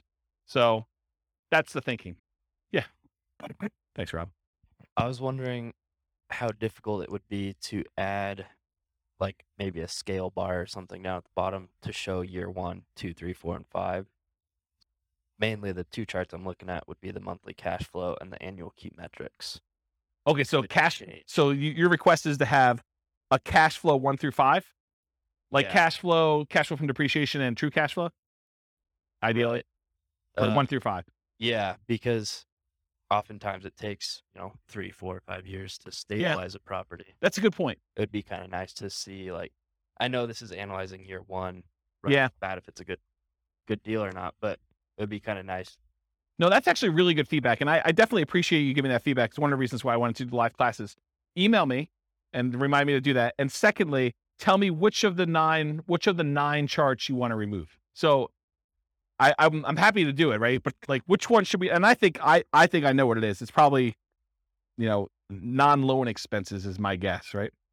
For which one? What's interesting is it does show cash on cash ROI and cap rates for years 1 through 5. Right. That's the middle one. Just not the cash flow dollar amount. And the other one. Maybe I'd do that and I have a right hand axis. I might be able to do the other chart I was looking at with annual key metrics. Annual key metrics. You want that for 5 years? You realize you can see all this stuff in your overrides, right? They're all there. Oh, that's right. Okay. So let me be clear about this. I'm not hiding anything from you. In fact, you can see more stuff than you've ever been able to see before, because the overrides show all the intermediate calculations for everything, and they're all labeled. Where you're getting at is the real estate financial planner software that allows you to look at any property, any number for any individual property and your whole portfolio combined. That's why you can copy it to Real Estate Financial Planner and run everything. Okay? All right. If there really are changes, though, let me know. Like, drop me an email as to what you think I should do. Thank you. Okay, so this is where we're getting to. I got 15 minutes now, and I'm happy to stay a little late if you want to, but it's basically just one per one that I did, and I just zoomed it up to make it big, okay? So this is this one. I'm going to go in this order. 1, 2, 3, 4, 5, 6, 7, 8, 9, okay? So I'm going left to right across the top, then the middle, and then the bottom. So if you're following along, that's where I'm going in the spreadsheet. Number 1, monthly cash flow. This, in my opinion, is probably the number one thing people look at. They want to know how much cash flow they have. And in this particular case, the green thing is monthly cash flow. The yellow thing is cash flow from depreciation. And the 2 combined, summed up with the total at top, is what we call true cash flow, which is literally these 2 added together. I'm not trying to trick you. I'm just trying to make it easy, right? So these numbers should be added up to this. Does that make sense? That's super helpful, right? Because that's a lot of times what we look at. Now, when you look at the real spreadsheet, you'll notice there's a whole bunch of colors. The 4 colors I use I always use this blue for appreciation. Okay. I always use this green for cash flow. I always use this yellow for cash flow from depreciation. And I always use red for debt paydown. Okay. There's some charts that don't show those. So what color to use for those? So these two, the ones in the middle, are not those colors. They're not part of the 4. Neither of these. Neither of these. Neither of these. Neither of these. But the ones that are like on top are that. No, they're not there. It's not like I messed up. They're not the ones that would have standardized colors. Any ones that have standardized colors, though, they're colored that way. Okay. So any questions on this monthly cash flow? Really easy, right? And it's super, you know what you're looking for, and it's big and it's easy to see. Cool? Okay. This is the colors I was talking about. So this is, remember that return on investment quadrant, return in dollars quadrant, return, all those quadrants that we do all this stuff. They're all color coded for this reason. Appreciation is always blue. Cash flow is always green. Tax benefits are always yellow. Debt paydown is always red. Same ones here. So these match. Cash flow and tax benefits, they match to this. Okay? That was purposeful. All right. So this is now going to the chart 2 on the top, second one across on the top. And this is showing you the amount of return in dollars from each of the 4 areas. So this is your appreciation. This is your cash flow for the year. This is how much you paid down in debt. This is how much you had in tax benefits. And then if you had a return from the reserves, if you watched the class where we talked about having amount of money set aside in reserves and figured out what your return is on that, there's a whole class on that. I can't go into it right now because I only have 10 minutes left. But there's reasons why we have 3 different versions of this, okay? These numbers are always going to be the same, the appreciation numbers for all 3. The cash flow numbers are always going to be the same. The debt paydown numbers are always going to be the same. The cash flow from depreciation numbers are always going to be the same. The number that changes is how much you get in reserves, whether you have 6 months of reserves, RIDQ plus R6. R6 stands for reserve 6 months, or 12 months of reserves, R12. Okay. So it shows you the dollar amounts, and now the total is on top here. So the total amount of your return, if you're not doing reserves, if you're like saying, screw James, I don't believe in this reserve thing. I've got a credit card. I'll just do that. Bad idea. But if you're doing that, $21,445 is your total amount. The majority of it coming from appreciation. The next biggest one is your debt pay down, a little bit of cash flow, a little bit of tax benefits. Okay. So you can see that.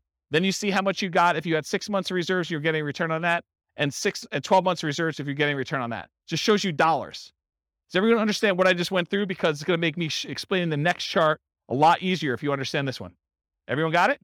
Any questions? Yeah, Andrew. Where's Mike?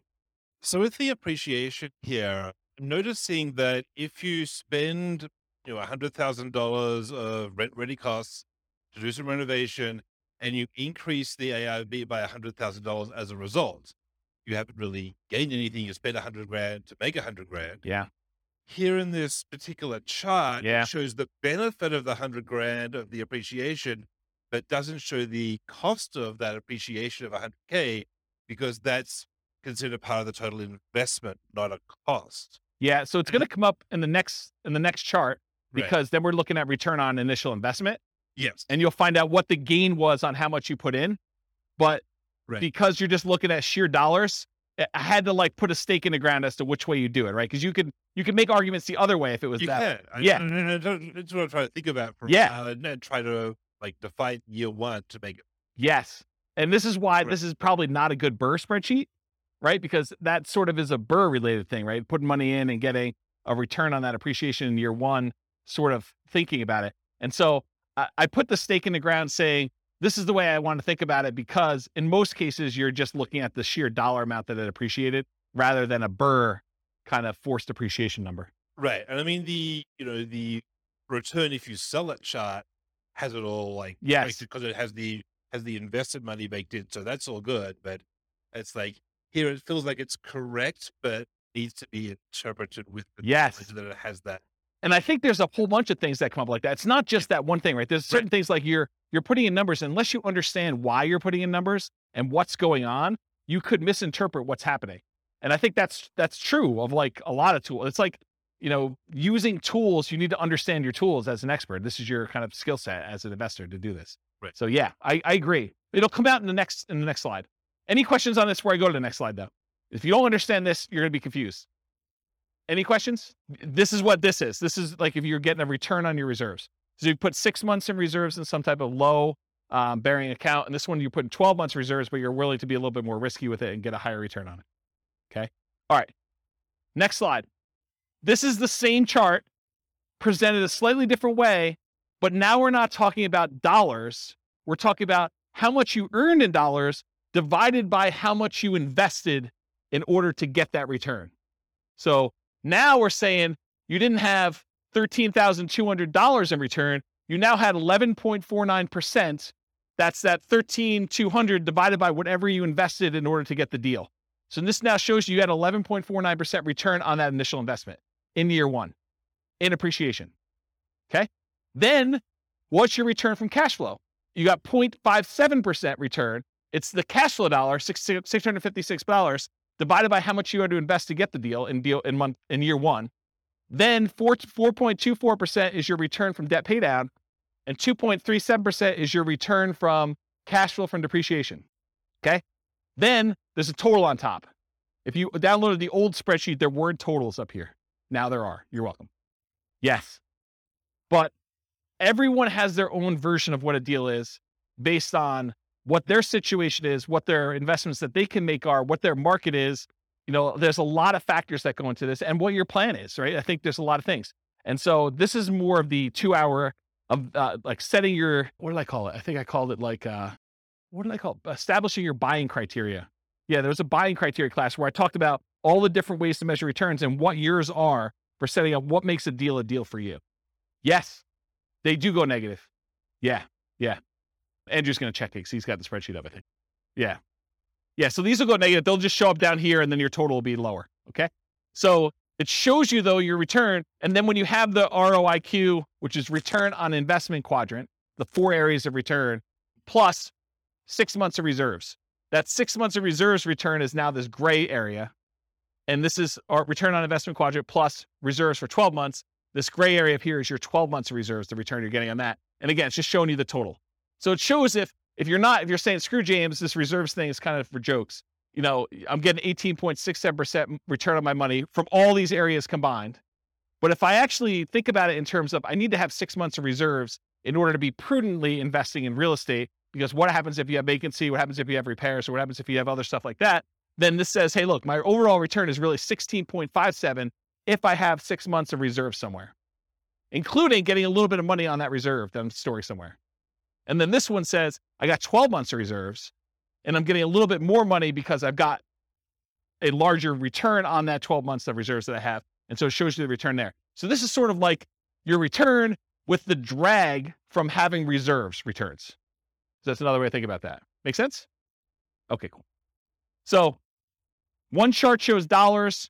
The next one shows your return on investment for year one. If you want to see how these ROIQ numbers look for other years, that's at the top of page 2 of your handout. It shows you your return in dollars for all of them and your return on equity. Because once you get past year one, I don't think the initial amount you invested matters anymore.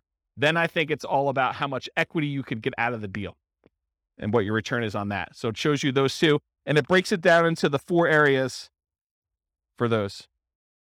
Cool? All right.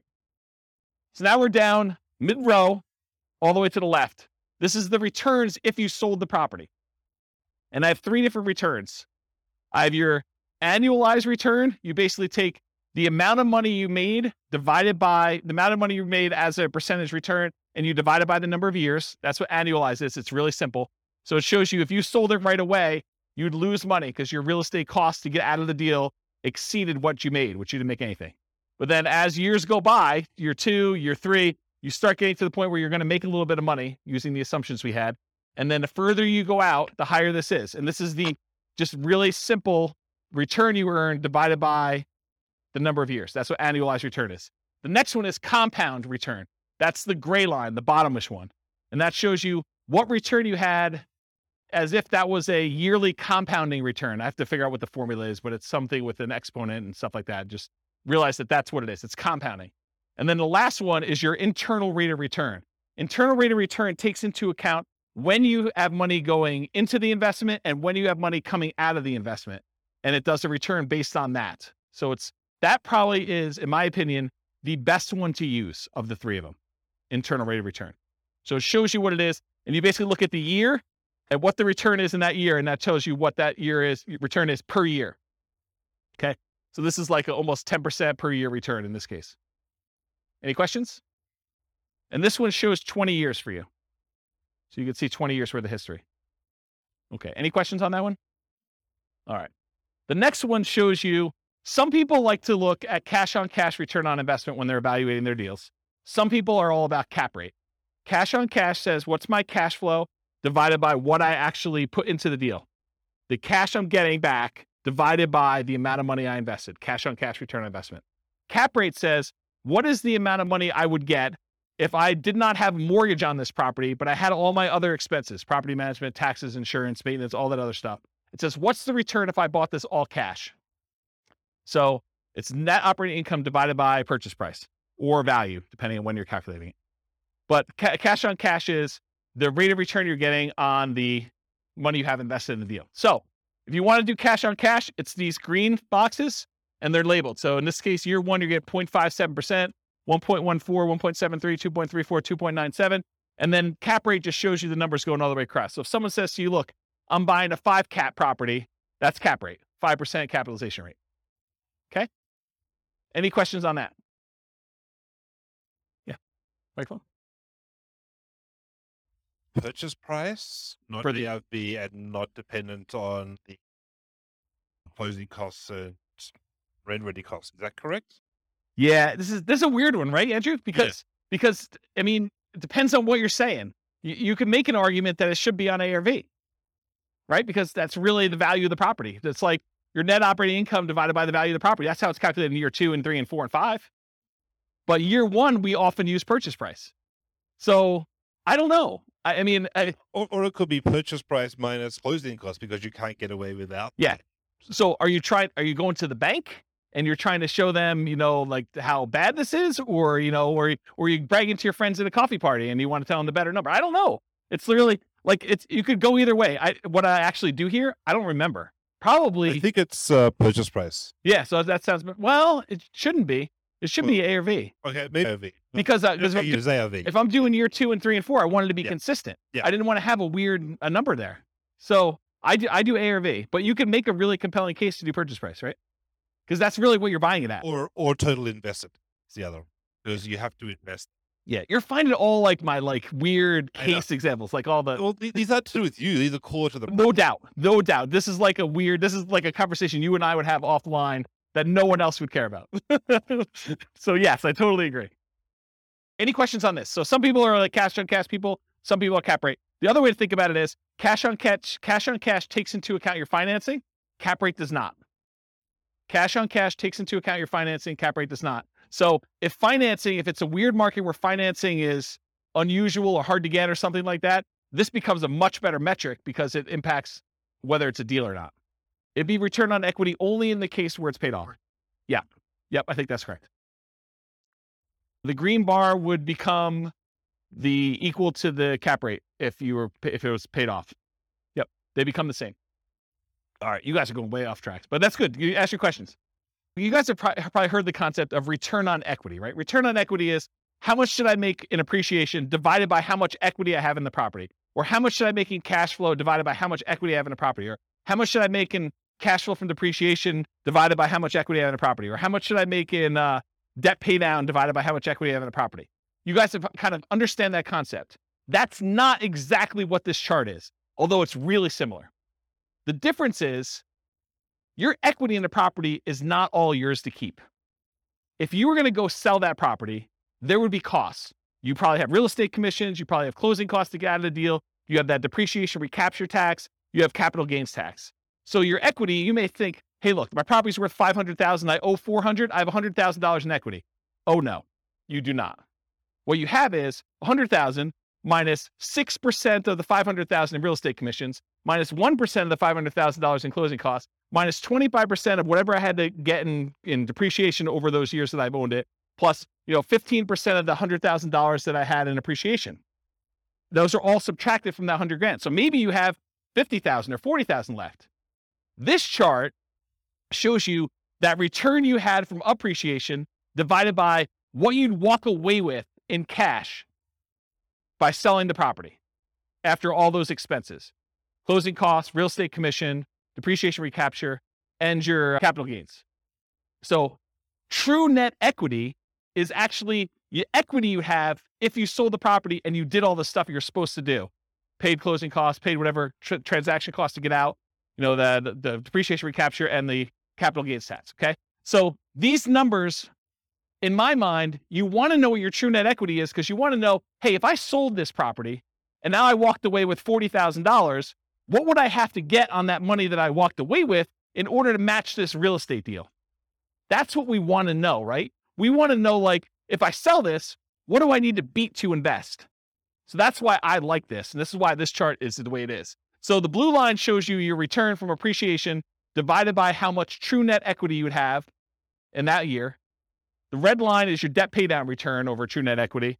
Your yellow line is your cash flow from depreciation line over true net equity. And your green one is your cash flow over true net equity. And this dotted line is the sum of all of them. So you're pushing almost a 23% or whatever it is return on true net equity in year one, and it kind of continues to taper off over time. Does that make sense? Okay. Annual key metric. I'm moved on to the next one. I'm at the very bottom on all the way to the left. This just shows you your gross potential income. If you didn't have any vacancy or anything, what's the maximum you could possibly get from this property with the current rent you're getting? That shows you what it is per year in year one. Gross operating income is this after your vacancy expenses. Operating expenses tells you how much you're spending in order to operate the property, taxes, insurance, maintenance, stuff like that. Net operating income is the amount you're getting from gross operating income minus your operating expenses, gives you your net operating income.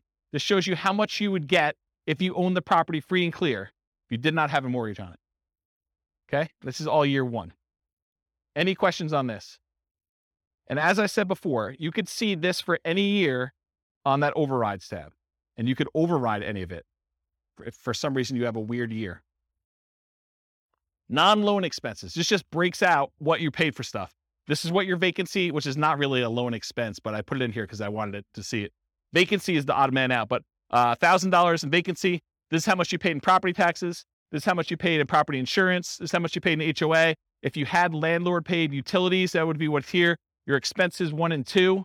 How much you paid in maintenance. How much you set aside in CapEx. And how much you pay in property management. Just shows you all the expenses in year one. And then finally, probably one of my favorite charts. This chart shows you the two different equities you have in your property. The equity if you sold it, and the equity if you were able to get a 75% cash out refinance loan. And then what it costs you in order to access that equity. Okay. So the blue line shows you how much true net equity you had. You had a little less than 100,000 in year one, and it kind of steadily increases over time to year 20. The yellow line shows you if you could go get a 75% loan to value loan, how much could you pull out in cash out refinance equity each year? Okay. And then the dotted line shows you CTA stands for cost to access true net equity. So what are all the costs, real estate commissions, closing costs, depreciation recapture tax, capital gains tax, in order to get at this $100,000. So you paid 40% of what you got out here of $90,000 or so in order to get at this. That's really expensive money, right? So you could see what the cost was in order to get at that money, okay? And if you do a cash out refinance, it starts off really, really expensive to get out a very small amount of money. But over time, as your equity increases, your cost to access the cash out refinance equity goes down. Does that make sense? Because a lot of people are like, hey, I want to redeploy this equity, right? I want to go use this. Well, some people don't care. They're like, I don't care about the cost. It's the opportunity to go buy another property. And in that case, that's fine. But at least you know now what the cost is to get at that. And this shows you how much you can get at. Okay? All right. Last slide. Then I'll take questions if you guys have it. I would suggest to you, if you're serious about being a real estate investor, go analyze 100 deals. And one of the reasons why I want you to do this is, number one, I want you to be practiced so that when you actually have a deal you're serious about, you know like where stuff goes, where to get things, and you're pretty quick at doing it, and you have a feel for a lot of different stuff. And secondly, I want you to know what a deal is and what a deal is not in your marketplace. Because if you go analyze 100 deals, 90% of them are going to suck. They're just going to be like, yeah, it is a pass. But then you're going to be like, oh, these 10 look decent.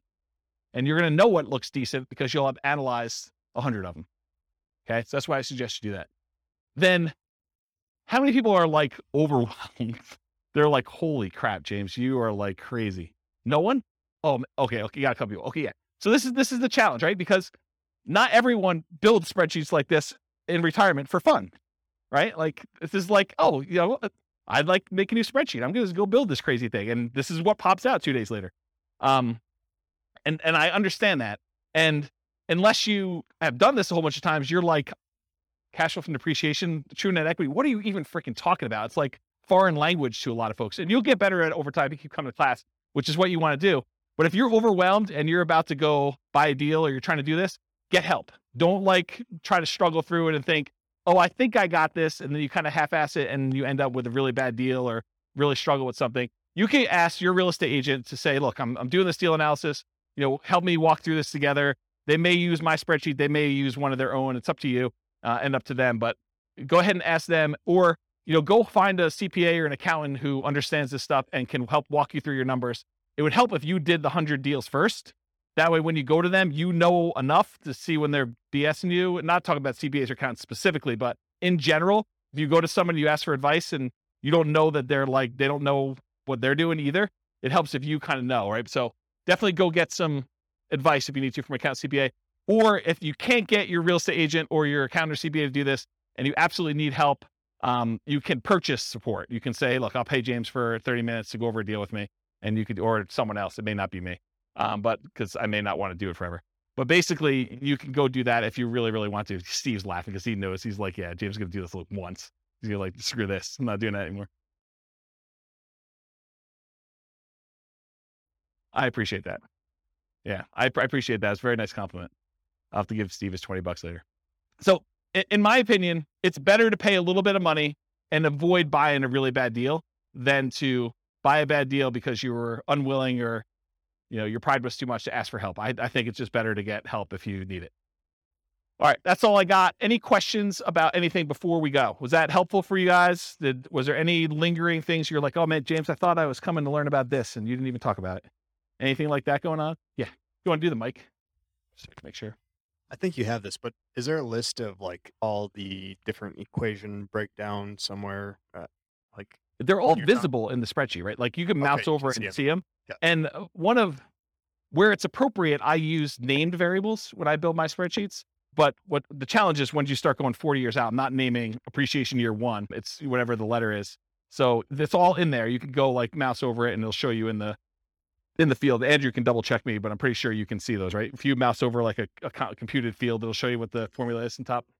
Yeah. So there's a good book out there. I think it's like, 103 investor metrics every real estate investor should know or something like that. There's a book on Amazon you could buy and it walks you through the calculations for how to do all of them. So that's probably a good book if you haven't ever seen those and you need that. I don't remember what the title is, but it's something like that. 52 metrics some real estate investors need to know, or look on Amazon. I was just wondering, where do we go to start the 100 deals? MLS. Just start going through MLS. If you're doing stuff locally, go pull them out of the MLS, or you're doing stuff remotely, pull them out of their MLS. But yeah, don't overcomplicate this. Just go pull up deals. It doesn't even matter if it's a good deal because you're going to start finding out what's normal, and then you'll start saying, "Hey, look, I'm tired of analyzing the same crappy deal. Let me start discerning and getting better." Anything you do in life that you practice multiple times and you do repeatedly, you just naturally start getting a feel for it and you get better at it and you start understanding how things work out. And it may take more than 100, or you may be done at 15. It's probably going to be closer to 100 though. And I can't tell you how many deals I've analyzed at this point. It's a lot. It's a lot of deals. And eventually you start coming up with rules of thumb where you're analyzing a deal and you're like, oh, this is just like this property that so-and-so bought or I bought, except it's $10,000 more or $50 less in rent or $100 more in rent. And so you start getting to the point where you're like, that was a really good deal. It was like $200 a month cash flow. So if it's $50 more in rent, that's going to be like $250 in cash flow. So I know that's going to be a good deal. And you start getting references that you can use and shortcuts, but you don't get that unless you've done 100 and probably more than 100 to kind of get to that point. but that's where you're aiming for. So you said there's a class though that says like criteria that you would consider. Do you remember the title of that class? Was it Establishing Your Buying Criteria? Yeah. So there's a 2-hour class on that. And honestly, I don't give you an answer. I don't tell you. It's on the website, Establishing Your Buying Criteria. So the challenge you're going to have with that class is, I don't say to you, 10% cash on cash, you want to buy those, right? What I talk to you about is, these are the different kind of metrics you can use to establish whether this is a deal for you or not. And it's up for you to decide what that is. And honestly, if I gave you numbers today, they may be very different than what they are 6 months from now. And I know they're different than what they were 6 months ago. Like, I did a class right before I went on sabbatical and I was going to retire, and it was called, Is Nomad Dead?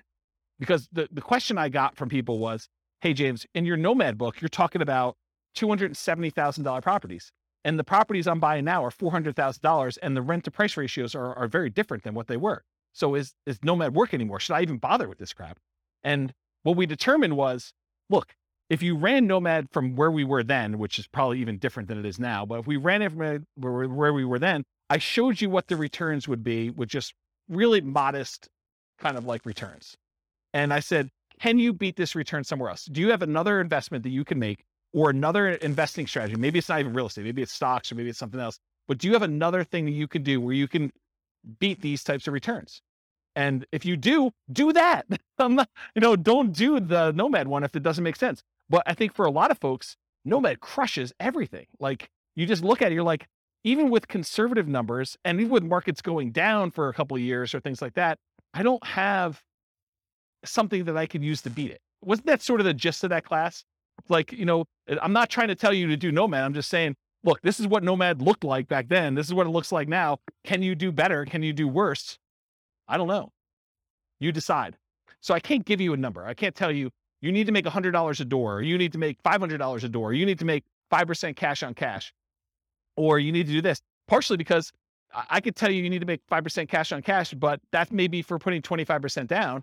And maybe it's not even buying in our local market. And then you're like, well, I can't find any things where I can get 5% cash on cash because I'm doing Nomad and I'm putting 5% down. So nothing's got 5% cash on cash. It's all negative. Or I'm doing a VA loan with nothing down for my first deal, and there's no way I can get numbers like that for that particular deal. And in another market, someone could be listening to this recording and being like, man, you guys aren't able to get positive cash flow. I'm trying to determine whether I'm buying a $600 a month positive cash flow deal or the $450 one that's in a slightly better area.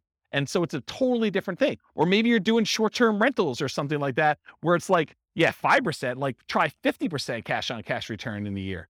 Like, they're totally different numbers. Or maybe I'm doing Burr and I'm really trying to not have money in the deal at all, but my cash flow I don't care about, because I can wait a long time for cash flow to improve when I don't have anything in the deal. There's all different criteria, and it's really you that needs to decide that, not me. I can't come in here and tell you do this, and it'll be out of date, 3 months from now.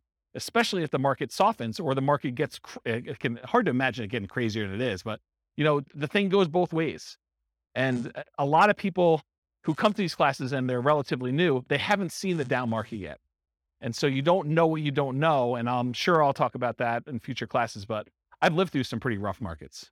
And so you have a different perspective when you do that. And you know that you can't put in 10% for appreciation and expect that to be a reasonable number. Right, Kevin? Yeah, see? But when you put in 3% and then you go back and you're like, wow, James is off. It's not 3, it's been 9 for like the last 3 years, and I look like superstar. Just, remember those superstar feelings next year when you give 5% back, right? Because it still is awesome, but it's still not, where it is. Even if it didn't go up in value at all and all you did was pay it off over 30 years, the numbers look awesome. So, paying it off. Totally.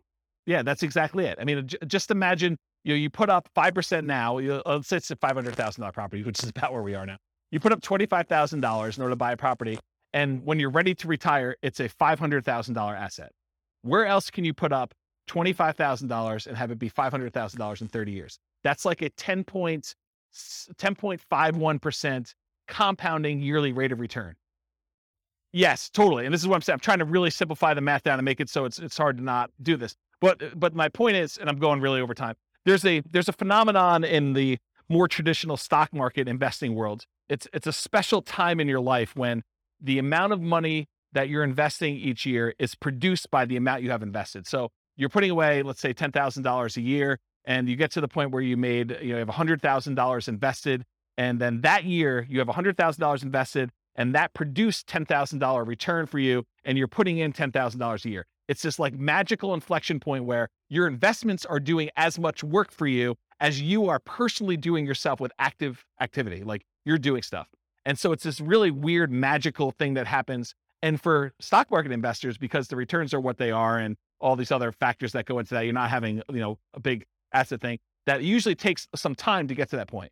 What's crazy is that with Nomad, a lot of times that happens in year one, where you put up a certain amount of money, especially if you're putting these really low down payments, like 0% or 3% down, and you have a crazy appreciation year of 6 or 7 or 9% or whatever it is. You could get to the point where the investment you have is doubling what you put into your deal in that first year.